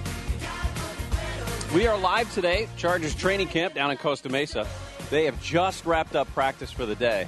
And we've been watching some of these guys. Joey Bosa just threw his gloves and his towel to a group of people that are standing out there waving goodbye to them for the day as they go back for their meetings and run-throughs and dry runs, et cetera, that they do in the afternoons here. Now, the training camp is going to go through August 23rd, and you have an opportunity to come on. It's absolutely free out here at the Jack Hammett Sports Complex. And for information, you can go to chargers.com/camp. Just click on training camp. You see all the information, how you can get down here, where to park, what you can expect when you get here. Well, telling you about all the trending stories going on right now. You remember the case of Blaze Bernstein. He was the teenager in Orange County who was found buried in a shallow grave at a park in Lake Forest. There was a high school classmate that was charged with murder earlier this year in the case. And today, Orange County prosecutors added a hate crime allegation against him. His name is Samuel Woodward. Strange to me that that it took that long. Yeah. I mean, we knew that there were undertones of homophobia in that murder from very early on. One of the other stories that we spent a lot of time on the 10 o'clock hour today was Urban Meyer. He is the shouldn't say former. He is the head coach of Ohio State, the Ohio State football team. Now, one of the most successful coaches in football history has been put on paid administrative leave while the school investigates claims that he and maybe his wife definitely, and maybe he knew about allegations of domestic violence against an assistant coach years before that guy was fired last week. Now, he was fired because these allegations came out and were made public. But the accusation from Courtney Smith, who is the ex-wife now of Zach Smith, one of these assistant coaches, she says that all of the coaching staff knew about Zach Smith's beating her up. I think the person that is going to fall on the sword here is Urban Meyer's wife, because there are text messages that prove that she knew that this was a battered wife, and she's a registered nurse. Urban Meyer's wife is registered nurse and is employed by the Ohio State University. So under Title IX rules, she would have to report that, and she didn't. I think we hear from Shelley Meyer. I think she comes out and says, you know, I thought that they were going to work through it in their marriage. I didn't tell Urban about it because that way Ohio State gets to keep its most winning coach, and it gets to keep dominating the Big Ten. It's not like they need to worry about her salary or anything like that. I think Urban Meyer gets paid $6 million a year. It's all about saving face, and that's why this was swept under the rug for so long. And we've seen it happen at how many schools now? Penn State, USC, some of the biggest schools with the best reputations are hiding a lot of dark stuff. The founder of Papa John's is back in the news as well, because he says the pizza chain does well with him as its public face. If you remember, he got popped for saying a word in a meeting back in May. It was released in July because of Forbes magazine finally put this information out there. And then John Schnatter was basically fired from his own company. I mean, the board said, you got to step down. In fact, we're going to shut down your office so you never come back, and your face is not going to be used in any of our publicity. And he's saying, listen, my persona resonates with the consumer because it's authentic, it's genuine, and it is the truth. I don't think you're ever going to see Papa John's again. We told you about that plane crash where everybody survived. This was in Durango, Mexico. 103 passengers and crew. A day after that terrifying crash on takeoff on the runway there, some people boarded a plane to continue with their travel. Some passengers spoke. How do you do that? I don't know. Some passengers spoke of one survivor who swore never to get on another plane and planned to buy a car to drive back to the United States. That is just... I was going to say, the car would probably be the easier way to go. Just nerves-wise. Even right. You got to drive through, what is it, from Mexico City or wherever... Where were they? Durango. They were in Durango. So from Durango all the way into the United States. I would take that over an hour flight. Looks like the pilot suffered the worst injury, a serious neck injury. He had a 5-hour injury there, or 5-hour surgery, and was still in the hospital. 22 people remain hospitalized, but again, miraculously, no one died. All right, if you're a fan of pirate ship rides. You know what that is, right? It's just the ship that goes back and forth. Sure. It swings. It's just a swing. And I'm not talking about the one that goes all the way around. I'm just talking about the swing. And you've got to get the seat in the back on either side because that's where you get the most speed. Yes. Yes. The most gut tickles, perhaps. Yes, gut tickles. In Kennywood, Pennsylvania, there was, I should say the town is West Mifflin, but Kennywood is the amusement park. There was a pirate ship ride that malfunctioned. Now, the question is, how does a pirate ship like that malfunction? I mean, the worst that happens is what? It stops? I mean, that's what happens. When it comes, if the machine stops, the thing just kind of slowly comes to a conclusion, right? Yes. You're done. In this case, the brakes didn't work. And what happened was the wheel kept spinning. The little wheel that powers that ship back and forth, it keeps spinning. This is like an amusement park ride. You're terrified of this bug. Those bugs are It hasn't real. touched you. It's like the second day you freaked out. Though the size of that bug looks like if it bit you, it would take a chunk of it. Would be like Silence of the Lambs on your cheek right now. Has it ever landed on you? No. Okay, well, I just rest my case. It's big. Yeah. In this case, this pirate ship kept going back and forth. How cool is that? Because the worst thing is when you're at the fair and the ride ends. And then you're sad because it's over. Well, that's the thing is these rides, maybe 90 seconds. If you're lucky, you get 2 minutes worth, right? In this case, it went on for 10 minutes, back and forth, and back and forth. Is Dana going to shoot that bug? He might. That'd be awesome. He's out here to protect you, you know. So this thing kept going. One kid said, I was terrified. There were people behind us panicking. There was a guy in front of us ready to get sick. It just kept going and going. I was crying. I was just terrified. Oh, come terrified. on. That's the same thing I heard from the plane crash survivors. If anything, you're on a freaking ship at a county fair. You can't figure out how to do it. All you got to do is pull the plug on that thing and stop making it go. You know what reminds me of this story is last night on Real Housewives of New York. The ladies went to Cartagena. Right, I think I know where you're going and with this. They went to this little house out in a remote area, and they had to take a yacht to get there, and they had to leave early because the waters got very choppy. Sounds a lot like my life. Carol Radziwill was vomiting into a bucket. And Bethany was flying everywhere, and Luann was flying everywhere, and Sonia and Ramona were hugging and crying inside. Everyone thought they were going to lose their life on that boat. Uh-huh. Did they have EMTs to help them off the pirate ship? I mean, the boat? I don't know. Because EMTs came to pull people up. They couldn't film it anymore because it was so choppy and so the seas were so rough. It was like a perfect storm out there. You ever see that movie? Yes. That's what it was like. I don't know if I would agree with that, but that's absolutely fine. A spokesman for Kennywood said all of this was a minor issue. Unless, of course, you were a guy on the pirate ship, I wouldn't say it was a minor issue. They said the ride finally stopped using what they called a secondary braking system, which was really just one guy pulling the plug on it. And it finally came to a slow and complete stop, and everybody kept their hands and arms inside the ride at all times. So it was very nice. They said riders that were trapped on the pirate ship can skip the ship next time if they want to. Thank you for making me not ride the one ride that broke the entire time that I was there. Coming up next, we dive straight into Washington with Swamp Watch. We will be talking about President Trump directing a vast government-wide effort to protect American elections after Russian attempts to interfere 2 years ago. Also, Ivanka Trump is talking about some dark times, some low times in this administration. We'll tell you all about that as well. Gary and Shannon will continue live today from Chargers training camp in Costa Mesa.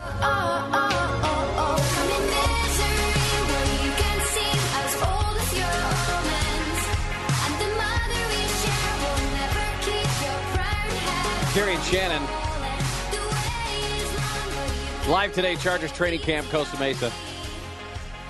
Well, you know, that's a sign when they bring that giant helium balloon down. Yeah, it means the fun is over. It's like taking down the Christmas tree in January. Hey, listen to KFI all weekend long. In addition to the great shows that you will hear, whether it's Mo Kelly or the Fork Report, you can also win tickets to the exclusive Pacific Food and Wine Show coming up on August 18th. This exclusive Newport Beach event is a food and drink extravaganza. Tickets are not cheap, but you can win them all weekend long right here on KFI. So listen, win, eat, and be merry. We went last year. Yeah, it was a good time. It was right a good there time. along the beach, walking along the beach with some food and drink in your hand. It's awesome. Some of the big stories that we are keeping an eye on. That strange story from earlier today, the Wright-Patterson Air Force Base Hospital had to be shut down. In fact, the whole base was on lockdown because of a report of an active shooter there at the hospital. They are currently working on a brush fire in the Corona area, and I've been trying to keep an eye on this. All evacuations have been lifted. Yeah, this thing they thankfully got quickly. They got under control. Mostly just a brush fire, but all those streets, Nutmeg, Juniper, Dogwood, Bayberry, Huckleberry, et cetera, that were evacuated have been lifted. So that's all fantastic news. And then another story today that we thought might turn into something, although I guess the hope was pretty slim. The story of Molly Tibbetts, that missing University of Iowa jogger who has been gone for 3 weeks now. There was a report of a sighting that they were investigating. This happens with every single missing person, in every single missing person's case, and I don't know why everyone seized, when I say everyone, all the media outlets seized on this report unless there was some bit of credibility to it that carries more than, oh, I think I saw her at the ABC truck stop. Well, I think it's part of it, because that's right. It was a truck stop in Missouri where they said they saw her. It's investigatable. It's not just somebody who's saying, I thought I saw her in a blue Toyota driving down I-80. They can go through and check a place with surveillance cameras to see if, in fact, it was her. Unfortunately, it's not. They discounted it, saying it's definitely not her. But, all right, it's 12:30. It's time for us to get into the swamp. Drain the swamp. We're going to drain the swamp of Washington. We're going to have fun doing it. We're all doing it together.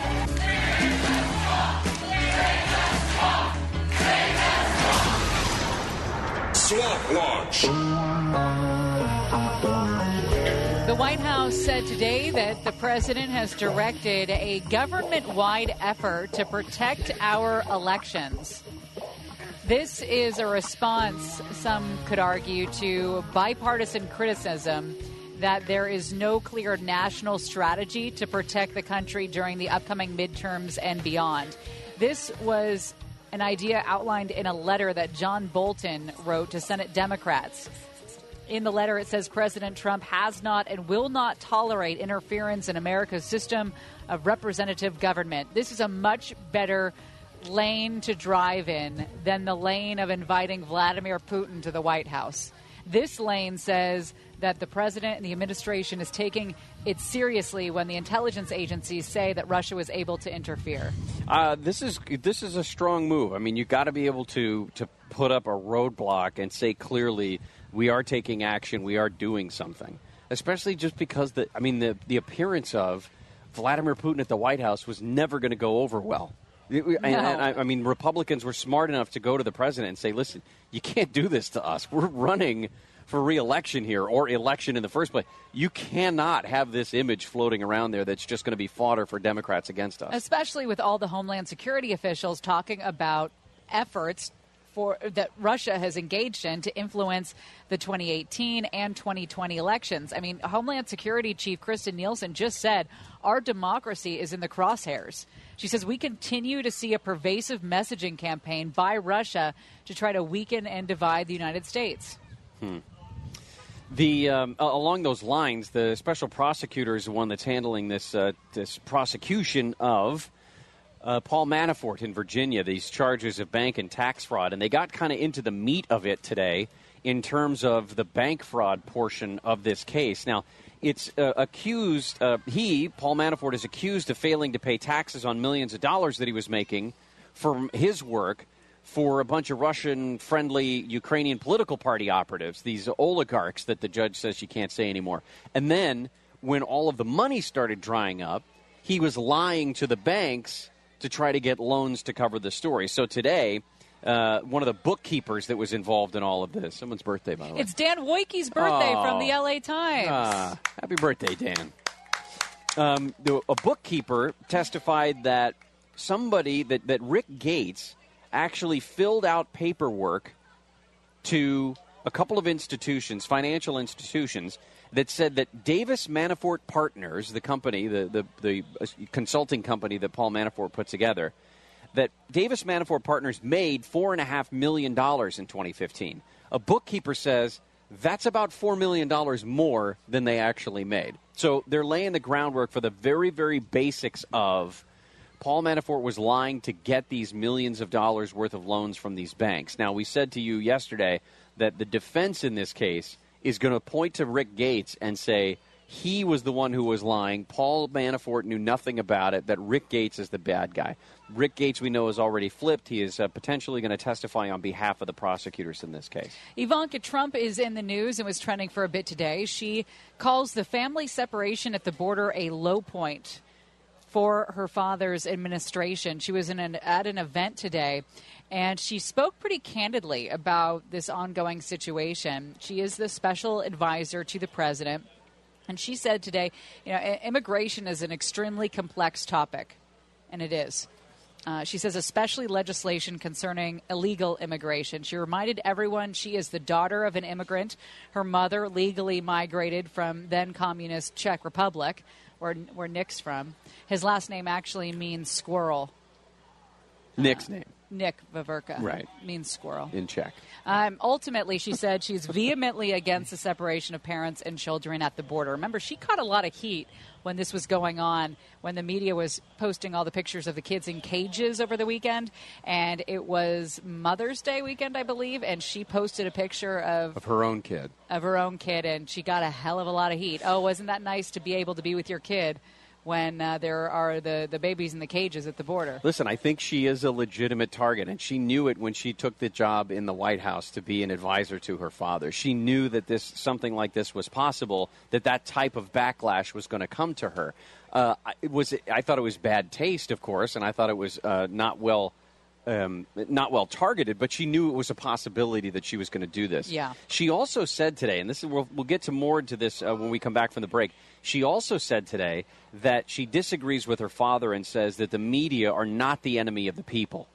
Okay, remember that, because today in the White House press briefing, Sarah Huckabee Sanders and Jim Acosta got into it. For some reason, I shouldn't say for some reason, clearly Jim Acosta has been targeted by Donald Trump multiple times, called him out by name for his reporting on stuff.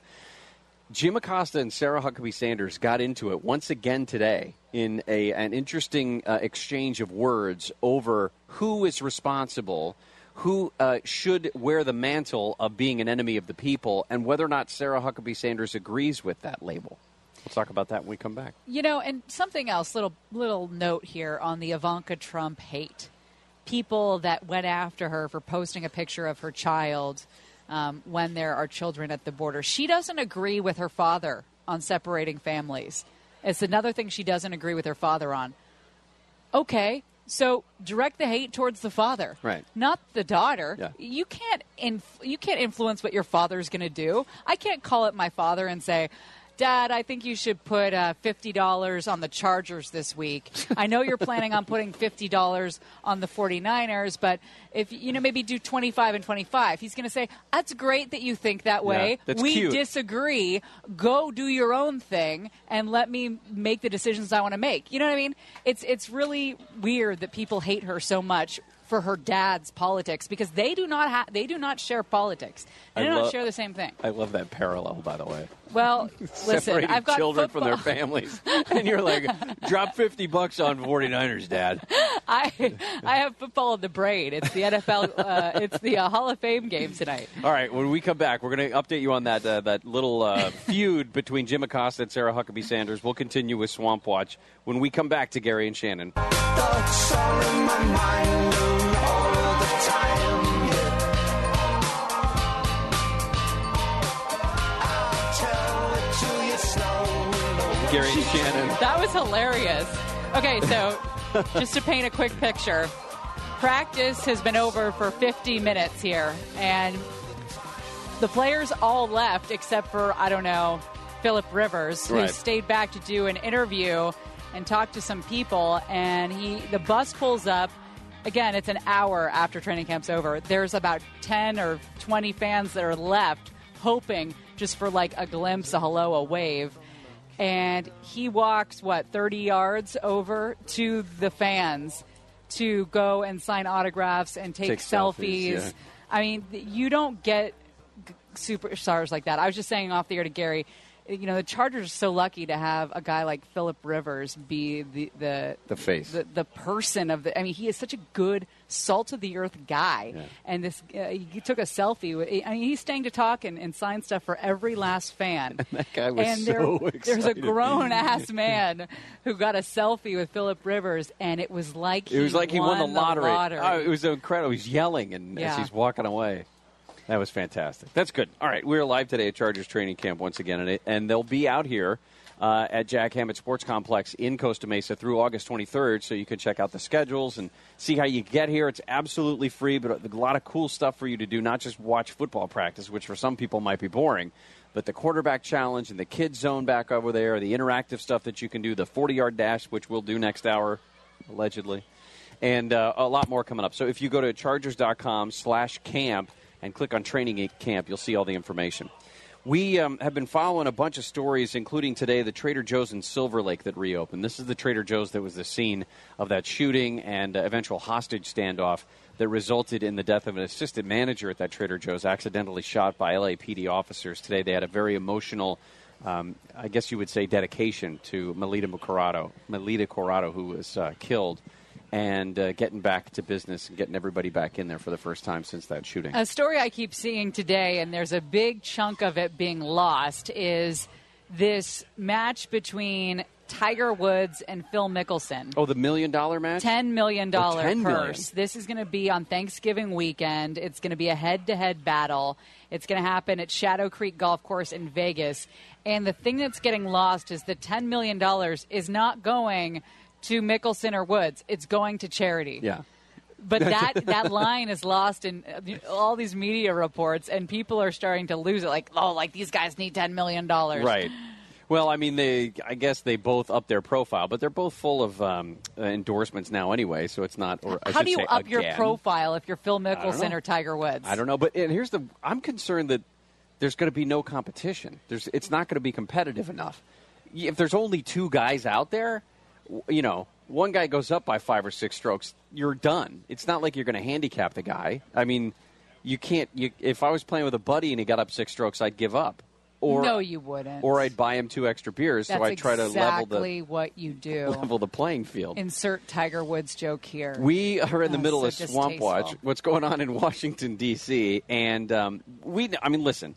President Trump has been no fan of the media, and he's said as much from early on in the campaign when he would say things like this was the fake news media. He threatened to pull press credentials. It was just last week that he barred a CNN. I shouldn't say the White House barred a CNN reporter from covering an open press event. So he also made reference to the media being an enemy of the people.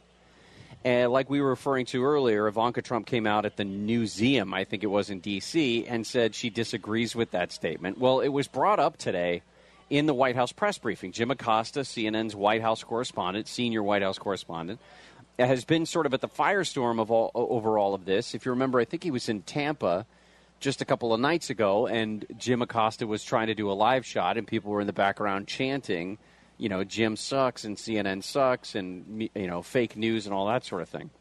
He asked Sarah to break with the president and calling the press the enemy, and she refused to do so. She said, as far as I know, I'm the first press secretary in the history of the United States that's required Secret Service protection, and accused the media of continuing to ratchet up the verbal assault against the president and everyone in the administration. Well, listen, her response was, it's ironic, speaking directly to Jim Acosta, it's ironic, Jim, that not only you and the media attack the president for his rhetoric when they frequently lower the level of conversation in the country.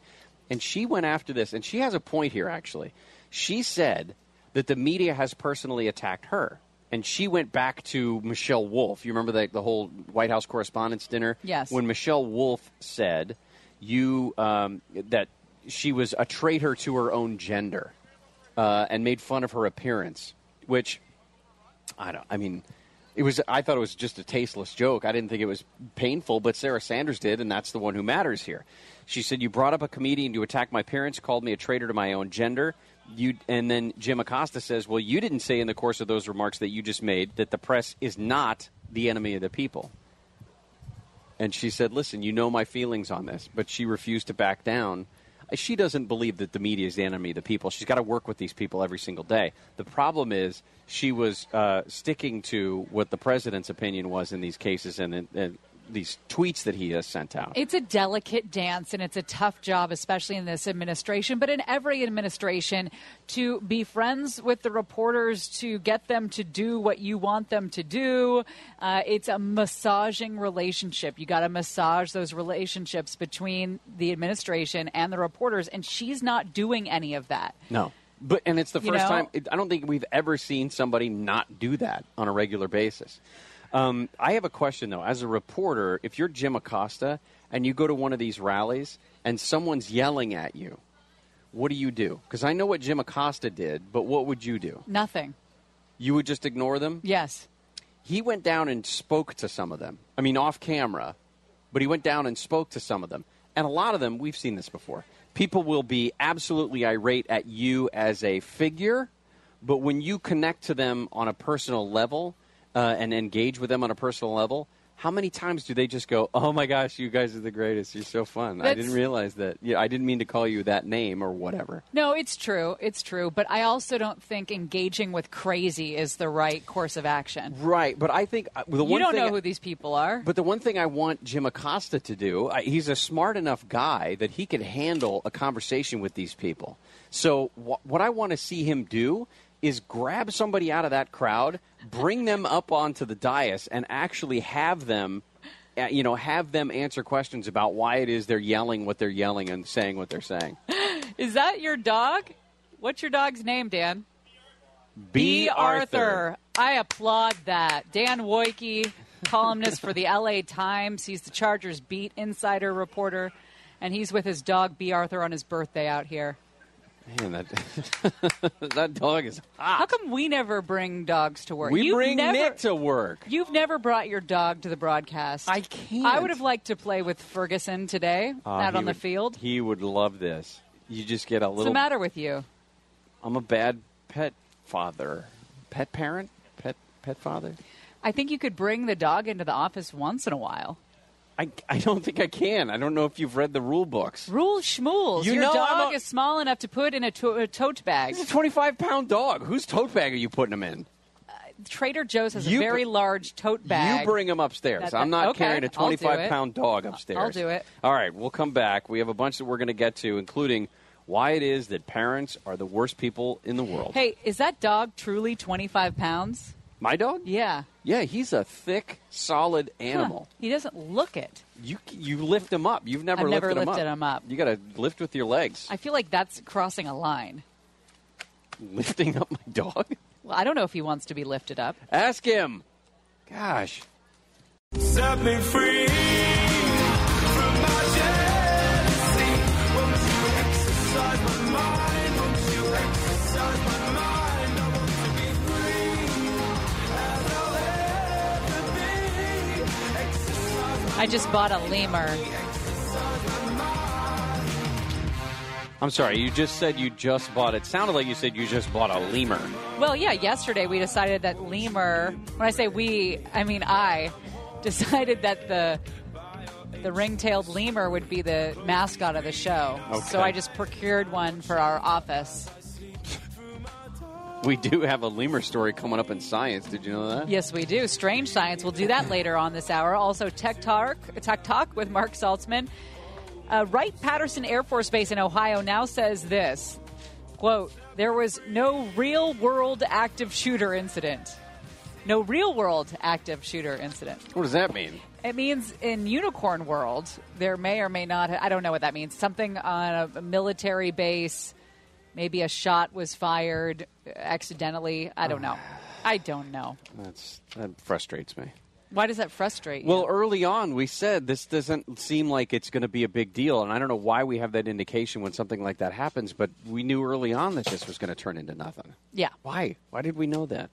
The story that we told you earlier as well about Molly Tibbetts, she's the University of Iowa student who's been missing for several weeks. There was a report out of Missouri that someone may have seen her at a truck stop. It turned out not to be true.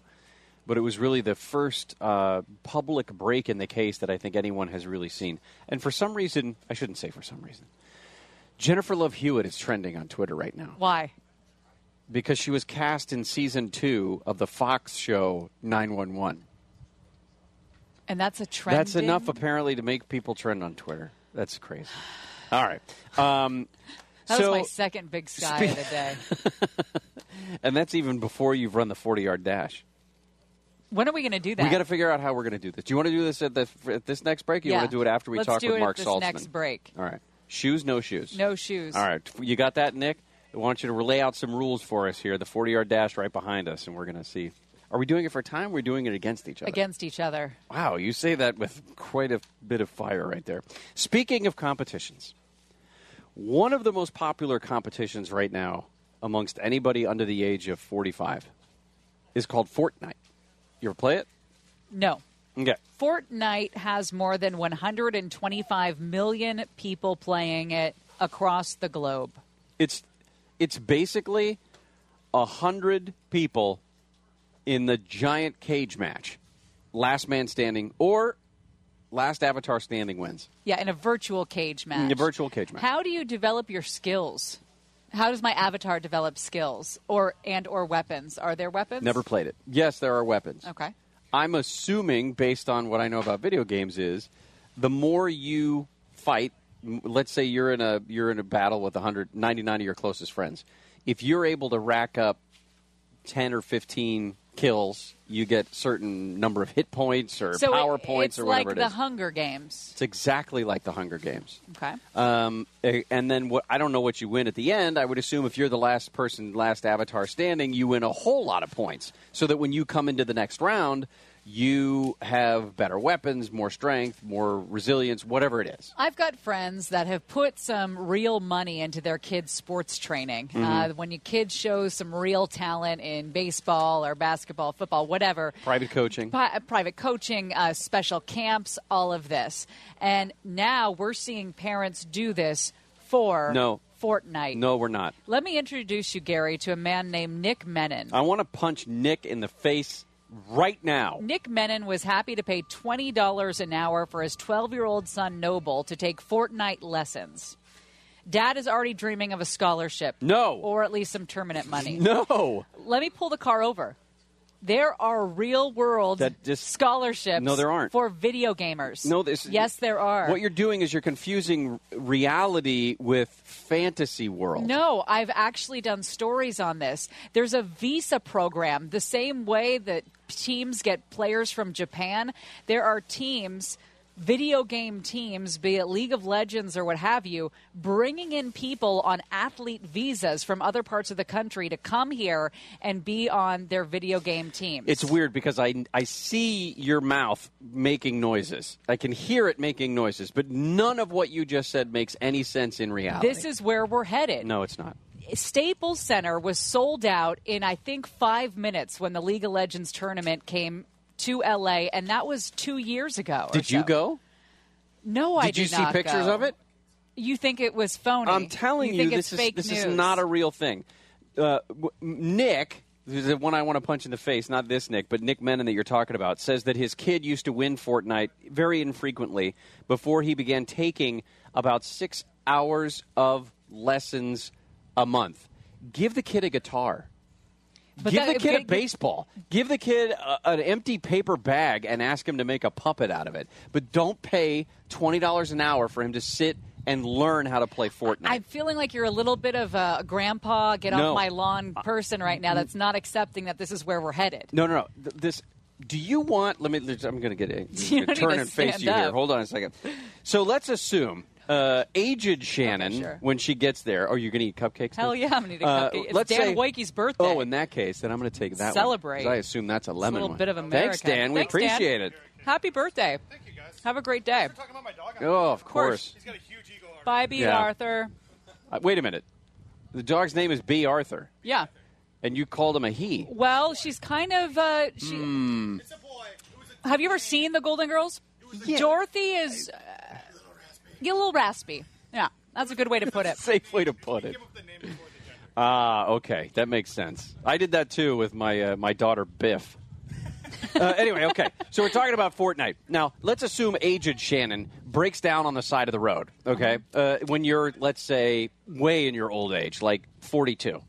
And you don't want to change the tire yourself, so you call some young strapping tow company. In fact, that's what it's called, is Young Strapping Tow Company, to come and fix your tire on the side of the road. Now, are you going to pick Young Strapping Tow Company that's got people who actually know how to do it? Or are you going to call Young Strapping Tow Company where they can program a thing and fix a tire on a video game? I'll do whoever does it quickest. Okay.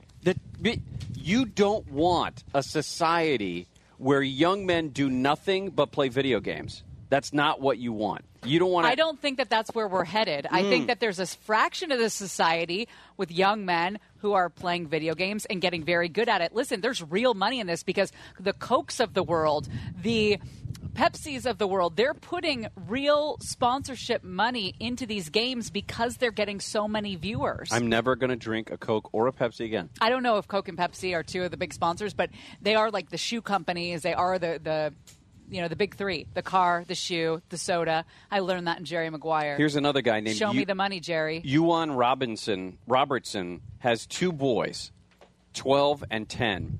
And he hired his boys a Fortnite coach a couple of months ago who can stay as long as the kids keep up their grades. That's the deal. You can keep your coach as long as you keep up your grades. Here's what this big pansy panty waist says. His name is Ewan. He's a professional, an insurance professional in Switzerland. He says, there isn't any inherent risk they're not going to break a leg playing video games. True.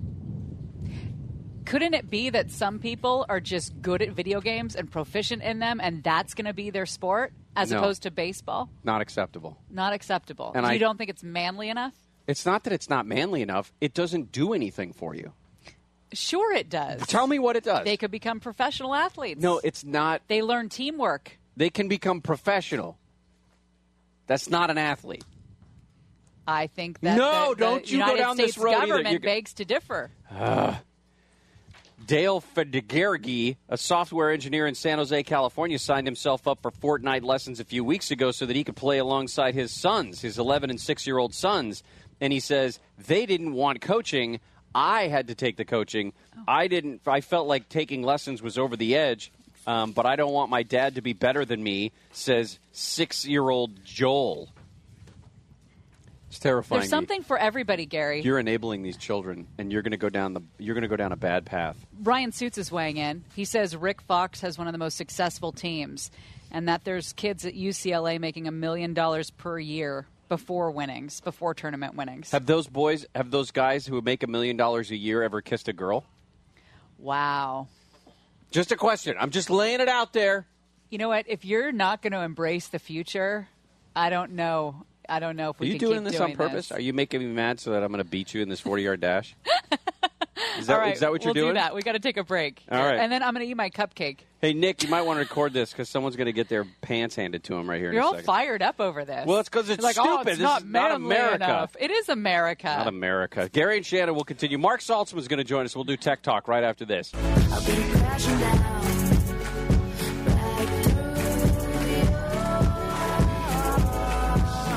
Well, that didn't go well. I feel like a big failure. Why? Because I lost. You finished the race. That's what's important. Oh, thanks. You know who never would have finished that race? Who? Somebody who has a Fortnite coach. They would have fallen over. Their little brittle bones would have crumpled in the first 4 steps. Their little baby bird ankles would have just dropped out from underneath them. That's what I'm saying. You've got some speed there. Thanks, Coach. You don't look fast, but you are. Wow. Well, you did notice I let you take a bite out of that cupcake before we ran, right? I know. I should have finished the whole thing. Nick's going to post that up on... It is? It's on Instagram right now, at Gary and Shannon. There's a couple guys over there who work for the team, and they saw us being idiots. Yes. And I finished, and I felt a little tightness in my hammies there. And I said, gosh, now I know how these guys get hamstring injuries. And one of the guys says, yeah, that's why they stretch for 15 to 20 minutes before they run. We are live today at Chargers training camp down in Costa Mesa. That's what we just did, is ran the 40-yard dash just to see, just for, giggles, stuff like that. Big stories that we have followed today. Obviously, the fire continues to be the big story, the car fire up in the Reading area. And what we've seen there is at least some progress being made in containment. But at this point, it's still a massive, massive fire, and they still have a lot of work to do before they can say that that one is going to be out. There was also a small brush fire that erupted in Corona, but they got that thing under control pretty quickly. But hey, Thursdays, right about this time, we get to welcome in our friend, Marc Saltzman. The machines are getting smarter. This is Tech Talk, brought to you by Skynet.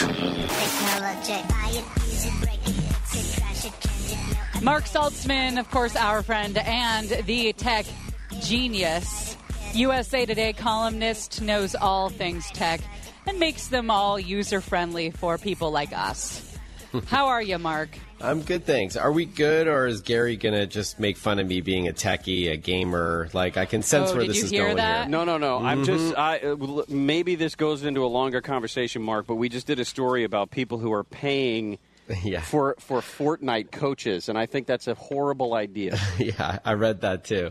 Yeah, I know. I got some mixed feelings about that, but I wear my geek badge honor very proudly, so all good. We all can't be buff and fit like Gary, and Listen, I appreciate that, but I would still put my money on you to take Shannon in a 40-yard dash. Hey, oh, come on! Let's now. win Speaking with of class. money.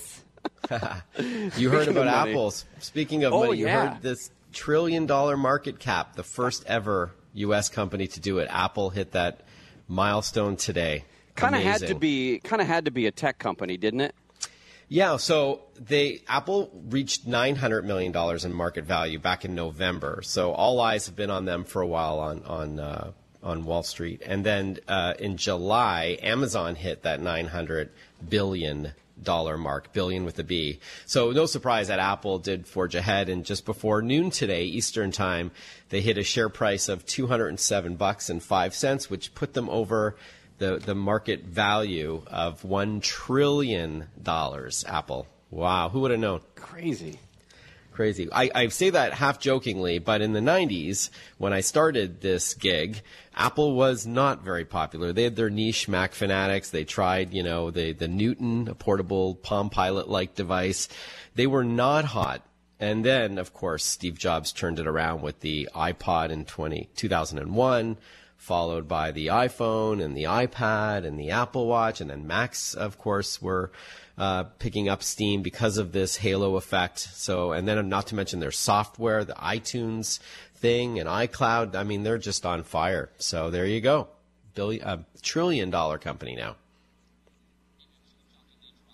Yeah. So crazy stuff. So Apple hit $1 trillion in market cap just before 12 today. Really, really interesting stuff. So their share count is almost 5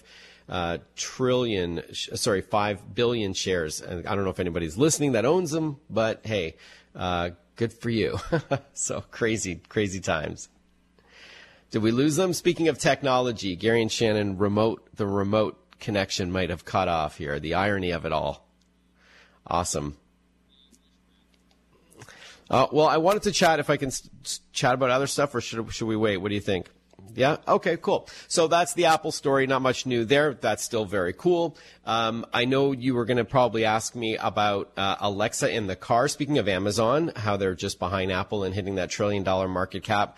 So we've seen a bunch of automakers try to add the very popular personal assistant in the vehicle, but with mixed success, or let's just say mixed functionality. You can do a couple of things like play your music, or maybe on an app you can ask, to start your vehicle or lock your vehicle using your voice.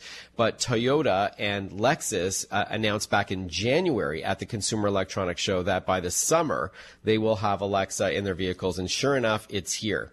So there's a couple of models now. The 2019 Toyota Corolla hatchback has this, as well as the 2019 Toyota Avalon sedan has Alexa built in. And then next month, the 2019 Lexus ES. So not only can you ask to play your favorite music or your favorite audiobook or your favorite, asking sports scores and stock quotes and all that. Maybe you were a holder of an Apple one, but you can now control your smart home devices in your vehicle as well. So, hey, Mark.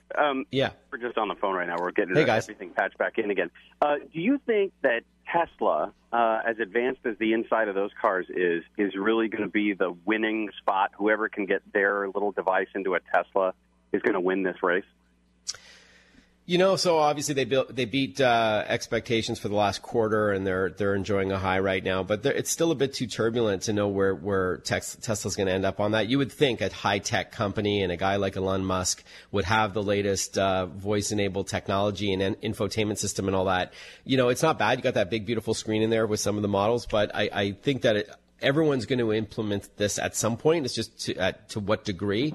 So what I've been impressed with was how Toyota, they made the promise at the CES show in January. It's now on its way into multiple vehicles, and it's more than just the odd thing here and there. Will Tesla have that? Probably. And they've got probably comparable technology from what I remember from Google and Siri support by plugging in your phone. But this is the first time that I've seen that full Alexa support.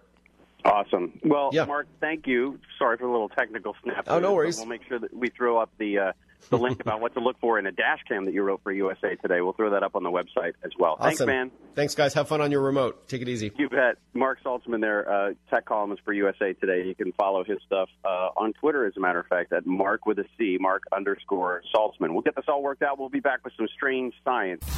This is why we crank it up to the right. This is why we're biting the bullet. We know the kids are right. Gary and Shannon, KFI 40. We are out here in Costa Mesa today. It's so nice doing the show outdoors with the breeze. We should do more picnics. We should do picnics. That's a great idea. Nick, get that on the schedule. Yeah, write that down. Picnic. Defense Department scientist says those human remains provided by North Korea, remember the MIA remains, are consistent with being Americans from the Korean War. Oh, good. Well, at least they're human, so that's a positive thing. I mean, there was a chance that they were going to send us a bunch of animal bones and try to get away with it. So good. I'm glad that's a positive thing. The president actually tweeted about that last night, saying a big thank you to Kim Jong-un for sending them like he said he would, and that he can't wait to see you again. Also today, Air Force Base in Dayton, Ohio, says it was a 911 call during a training exercise that set off reports of an active shooter that sent a massive police and emergency responder response to the base. This was at Wright-Patterson Air Force Base. Someone did call 911 during that exercise. That included an active shooter scenario at a separate location. That's why they said there was no real-world active shooter situation. It was a training exercise. I got a stack of stories here that we could talk about, and they're fun. Well, and they're like not tech; they're more like the science. Yeah, like nature and strange science. It's alive. It's like weird science, but strange. Blake won't let us do that ever again. No, he gets tired of it. So pissed off when we try to fumble through strange science. Well.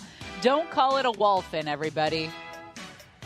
Scientists are very excited about the first sighting of a hybrid between a melon-headed whale and a rough-toothed dolphin. Let's do that again. Hybrid between a melon-headed whale and a rough-toothed dolphin in the ocean off Kauai.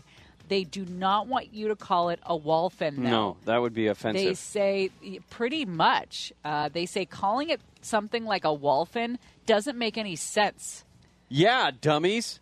I think calling it a wolfen just confuses the situation more than it already is. Wow, someone is taking their job way too seriously. That is Robin Baird, a Hawaii research biologist with the Cascadia Research Collective in your Washington State. Hold on a second. Hold on. Time out. Mm-hmm. So he goes to school at Washington State, or he works for a school in Washington State, and his job is to be in Hawaii. Yeah. That's a pretty nice job. Yeah, I wouldn't get upset with people calling it a wolf. And if I call were it whatever you, the hell you Robin. want. A study was published last week, and scientists say the animal was spotted off Kauai August of last year. It appears to be the first record of a hybrid involving either species. So does this mean that the whales and the dolphins are... That's exactly what that means. That's what Robin says. That's the scientific way to put it. Melon-headed whales are generally found in very large groups of their own kind. And remember what the collective noun for lemurs is? A controversy. Conspiracy. Conspiracy. Very close. You know what this makes me think of? It makes me think whales of and dolphins doing it in the ocean in Hawaii? You know what that makes me think of? The sad state of affairs for our mountain lions. Our mountain lions in the Santa Monica Mountains that have to have sex with their family members. And the creatures of the sea get to mix it up with different species. You know, the whales see a dolphin they like, and they're like, hey, let's make it happen. Where our mountain lions are screwed. Yeah. Not literally, because it's not like they could look at a bobcat and go, meow. Right. Because that's not going to work. It's just not a fair world. One of the two creatures, they said, had a head that was not a dolphin and also not a melon-headed whale. So they said, what the heck is going on? It generally, according to Dr. Baird, had a gently sloping beak, but much shorter than normal rough-toothed dolphins. Toothed dolphins.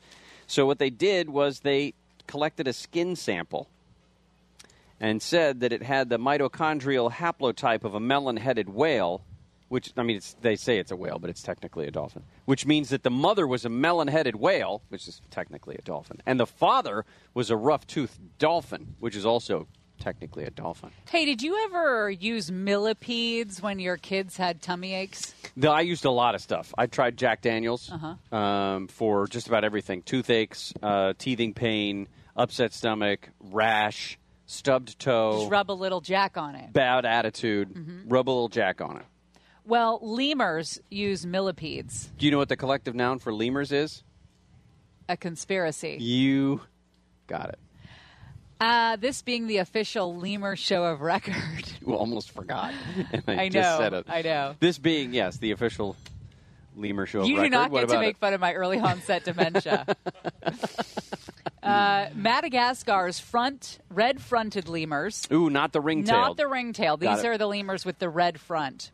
They use millipedes. They say that this is a little secret tool in nature's cabinet. Millipedes helps prevent conditions like itching, weight loss. It helps protect against parasites is what it does, what they do. I guess I don't understand this, but lemurs have a habit of rubbing foreign objects over parts of their bodies. Yeah, like spider monkeys. Oh, yes. So they say that this action of self-anointing, they believe the animals do this as a form of communication, but also to remove toxic substances before ingestion as a way of self-medicating. That's a terrifying way to do this. Hey, who would you rather be? The person that's in Madagascar studying how lemurs take care of parasite problems? Yes. Or the guy from rainy Washington State that gets to hang out in Kauai and check out dolphins?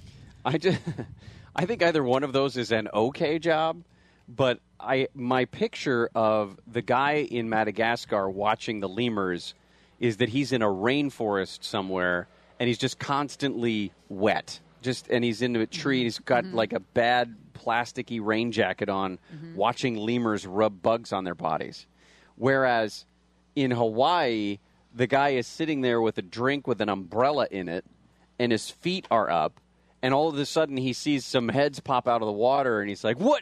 Did you guys see that whale-headed, melon-headed whale, which is technically a dolphin? Yeah. That's what I picture in my head. It's a different environment, but the same kind of thing. You know, research. How come we don't get one of these research gigs? You know? We are researching right now football. Oh, we are. That's true. Empty football fields. It's true. And we're at LA Chargers training camp. Training camp will continue through August 23rd. You can find out more about Los Angeles Chargers training camp when you go to chargers.com/camp, click on training camp, and see all the stuff that you can check out while you're out here, including the 40-yard dash that we did. By the way, if you go to Instagram and look up @Gary and Shannon, we have the video of the race that we just partook in. You still sore from that? No, I'm okay. All right. Did you know what a teat bird is? You can say it differently than that, but I'm not going to, because I'm erring on the side of caution. Just because you're not sure if if we were you can back say at the station, I would say it, but we're at another place of business. All right. You got to class it up a little bit when you're around the Chargers. You can't be all crazy. All right. You got to stick to teat. We'll get into that. We'll also replay for you a quick conversation that we had when we grabbed head coach Anthony Lynn off the sidelines. And I was realizing it was a quick conversation because his voice was gone. Yes. And I did not feel the need for us You're right. to ask clowns to take it away further. Gary and Shannon will continue in just a moment. I think we Nick found a new name for the show. Nick just scolded me with his eyes. Yeah, that was and his face is red, too, even though he has nothing to be embarrassed about.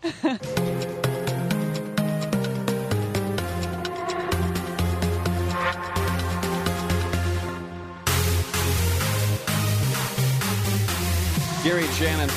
Listen to this. There was a standoff in Channelview, Texas at a daycare facility. Several children in there. He surrendered after several hours of negotiations, barricaded inside the attic so SWAT was able to get in and get the kids out of there. Deputies had been in a pursuit with the guy, and that's when he ran into the daycare. Wow. That's terrifying. Could you imagine your kids are in there? Could you imagine going up against a SWAT team in Texas? Oh, yeah, that's just a bad idea. A bad call. I mean, the deck is stacked against you at that point. We're also following the story that Wright-Patterson Air Force Base Hospital was on lockdown this morning in Dayton, Ohio. Right after the show started, as we first started getting word of this, guess what? Nothing. Nothing. We both knew it was nothing, too. Why, though?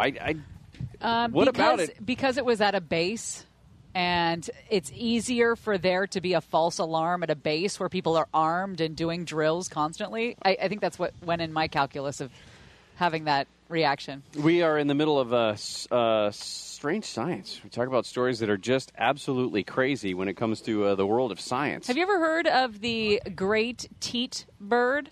You think you're pronouncing it wrong, but I've heard of something like that. I'm going to stick to teat. It's a common European songbird. Is that the one you're talking of? Absolutely. Okay, it sounds like this. Isn't that lovely? Oh, yes. Then yes, I know exactly what you're talking about. Biologists at Lund University in Sweden. Oh, that is a peaceful-sounding bird, isn't it? The great teat. A recent study has shown that... Again, I just want to correct your pronunciation on that. I think you're... I'm not going to say that word. The great teat has apparently tremendous capacity for self-control. Up until now, such impulse control has been primarily associated with larger, advanced animals with far larger brains than the great teat. The great teat's ability for self-control is almost the same as that of ravens and chimpanzees. Okay, what are they controlling, though? Is it they're controlling their appetite so they don't eat too much? Yeah, the biologist placed food in a small translucent cylinder.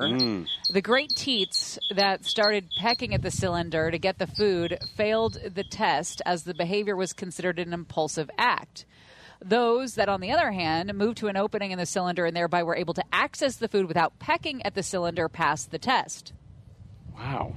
And it looks like 80% of the time, the great teats were able to peck the correct way. Okay, so for the last time, I think you're saying it incorrectly. So if you want to go back and I'm going to give you one more chance. No. Okay.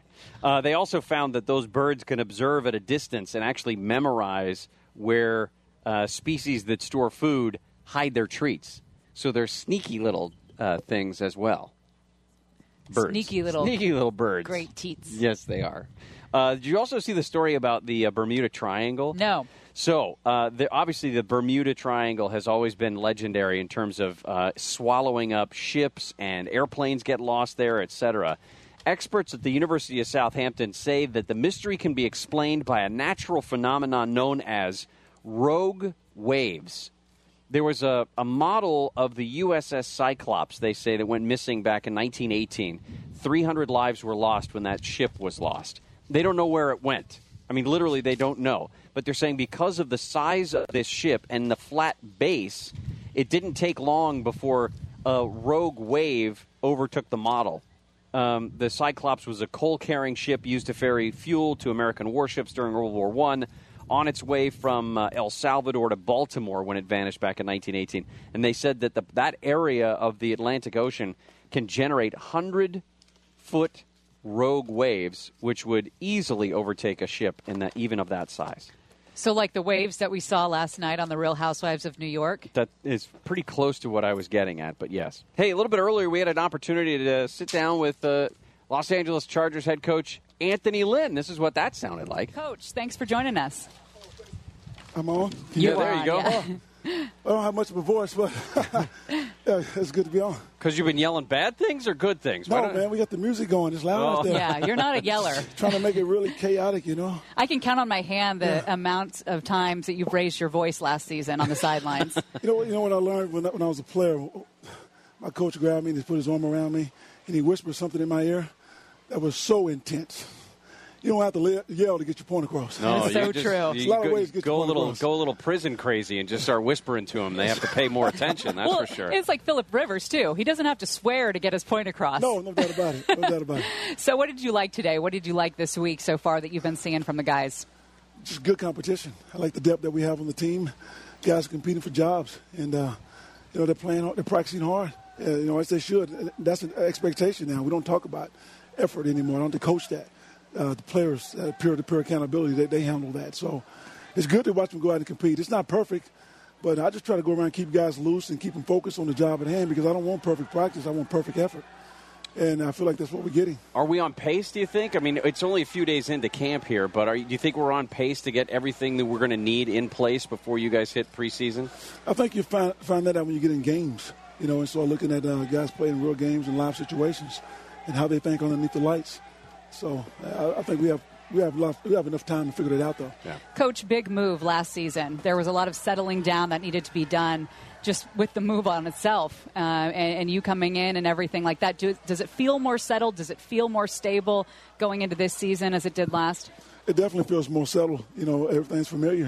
Our practice facility, our locker rooms, where we're working, our office, our homes, everything is more familiar. So.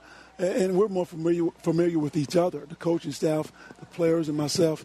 So I think all that can make a difference, yeah. We're talking with head coach Anthony Lynn of Los Angeles Chargers out here at training camp. So you guys just wrap up today. Is there any specific position that you are watching in these first early days that you think needs to be – you got to have a couple of guys that rise to the top so that they can really take over a position that maybe you're not quite certain how it's going to look this season? Well, I believe you build it up front, and I'm always looking at the offensive line and defensive line. So we're looking for some guys to develop in those areas. I like what I'm seeing, some of those young guys, especially Justin on defensive line. He's flashing. He's doing some things pass rush-wise and run-wise.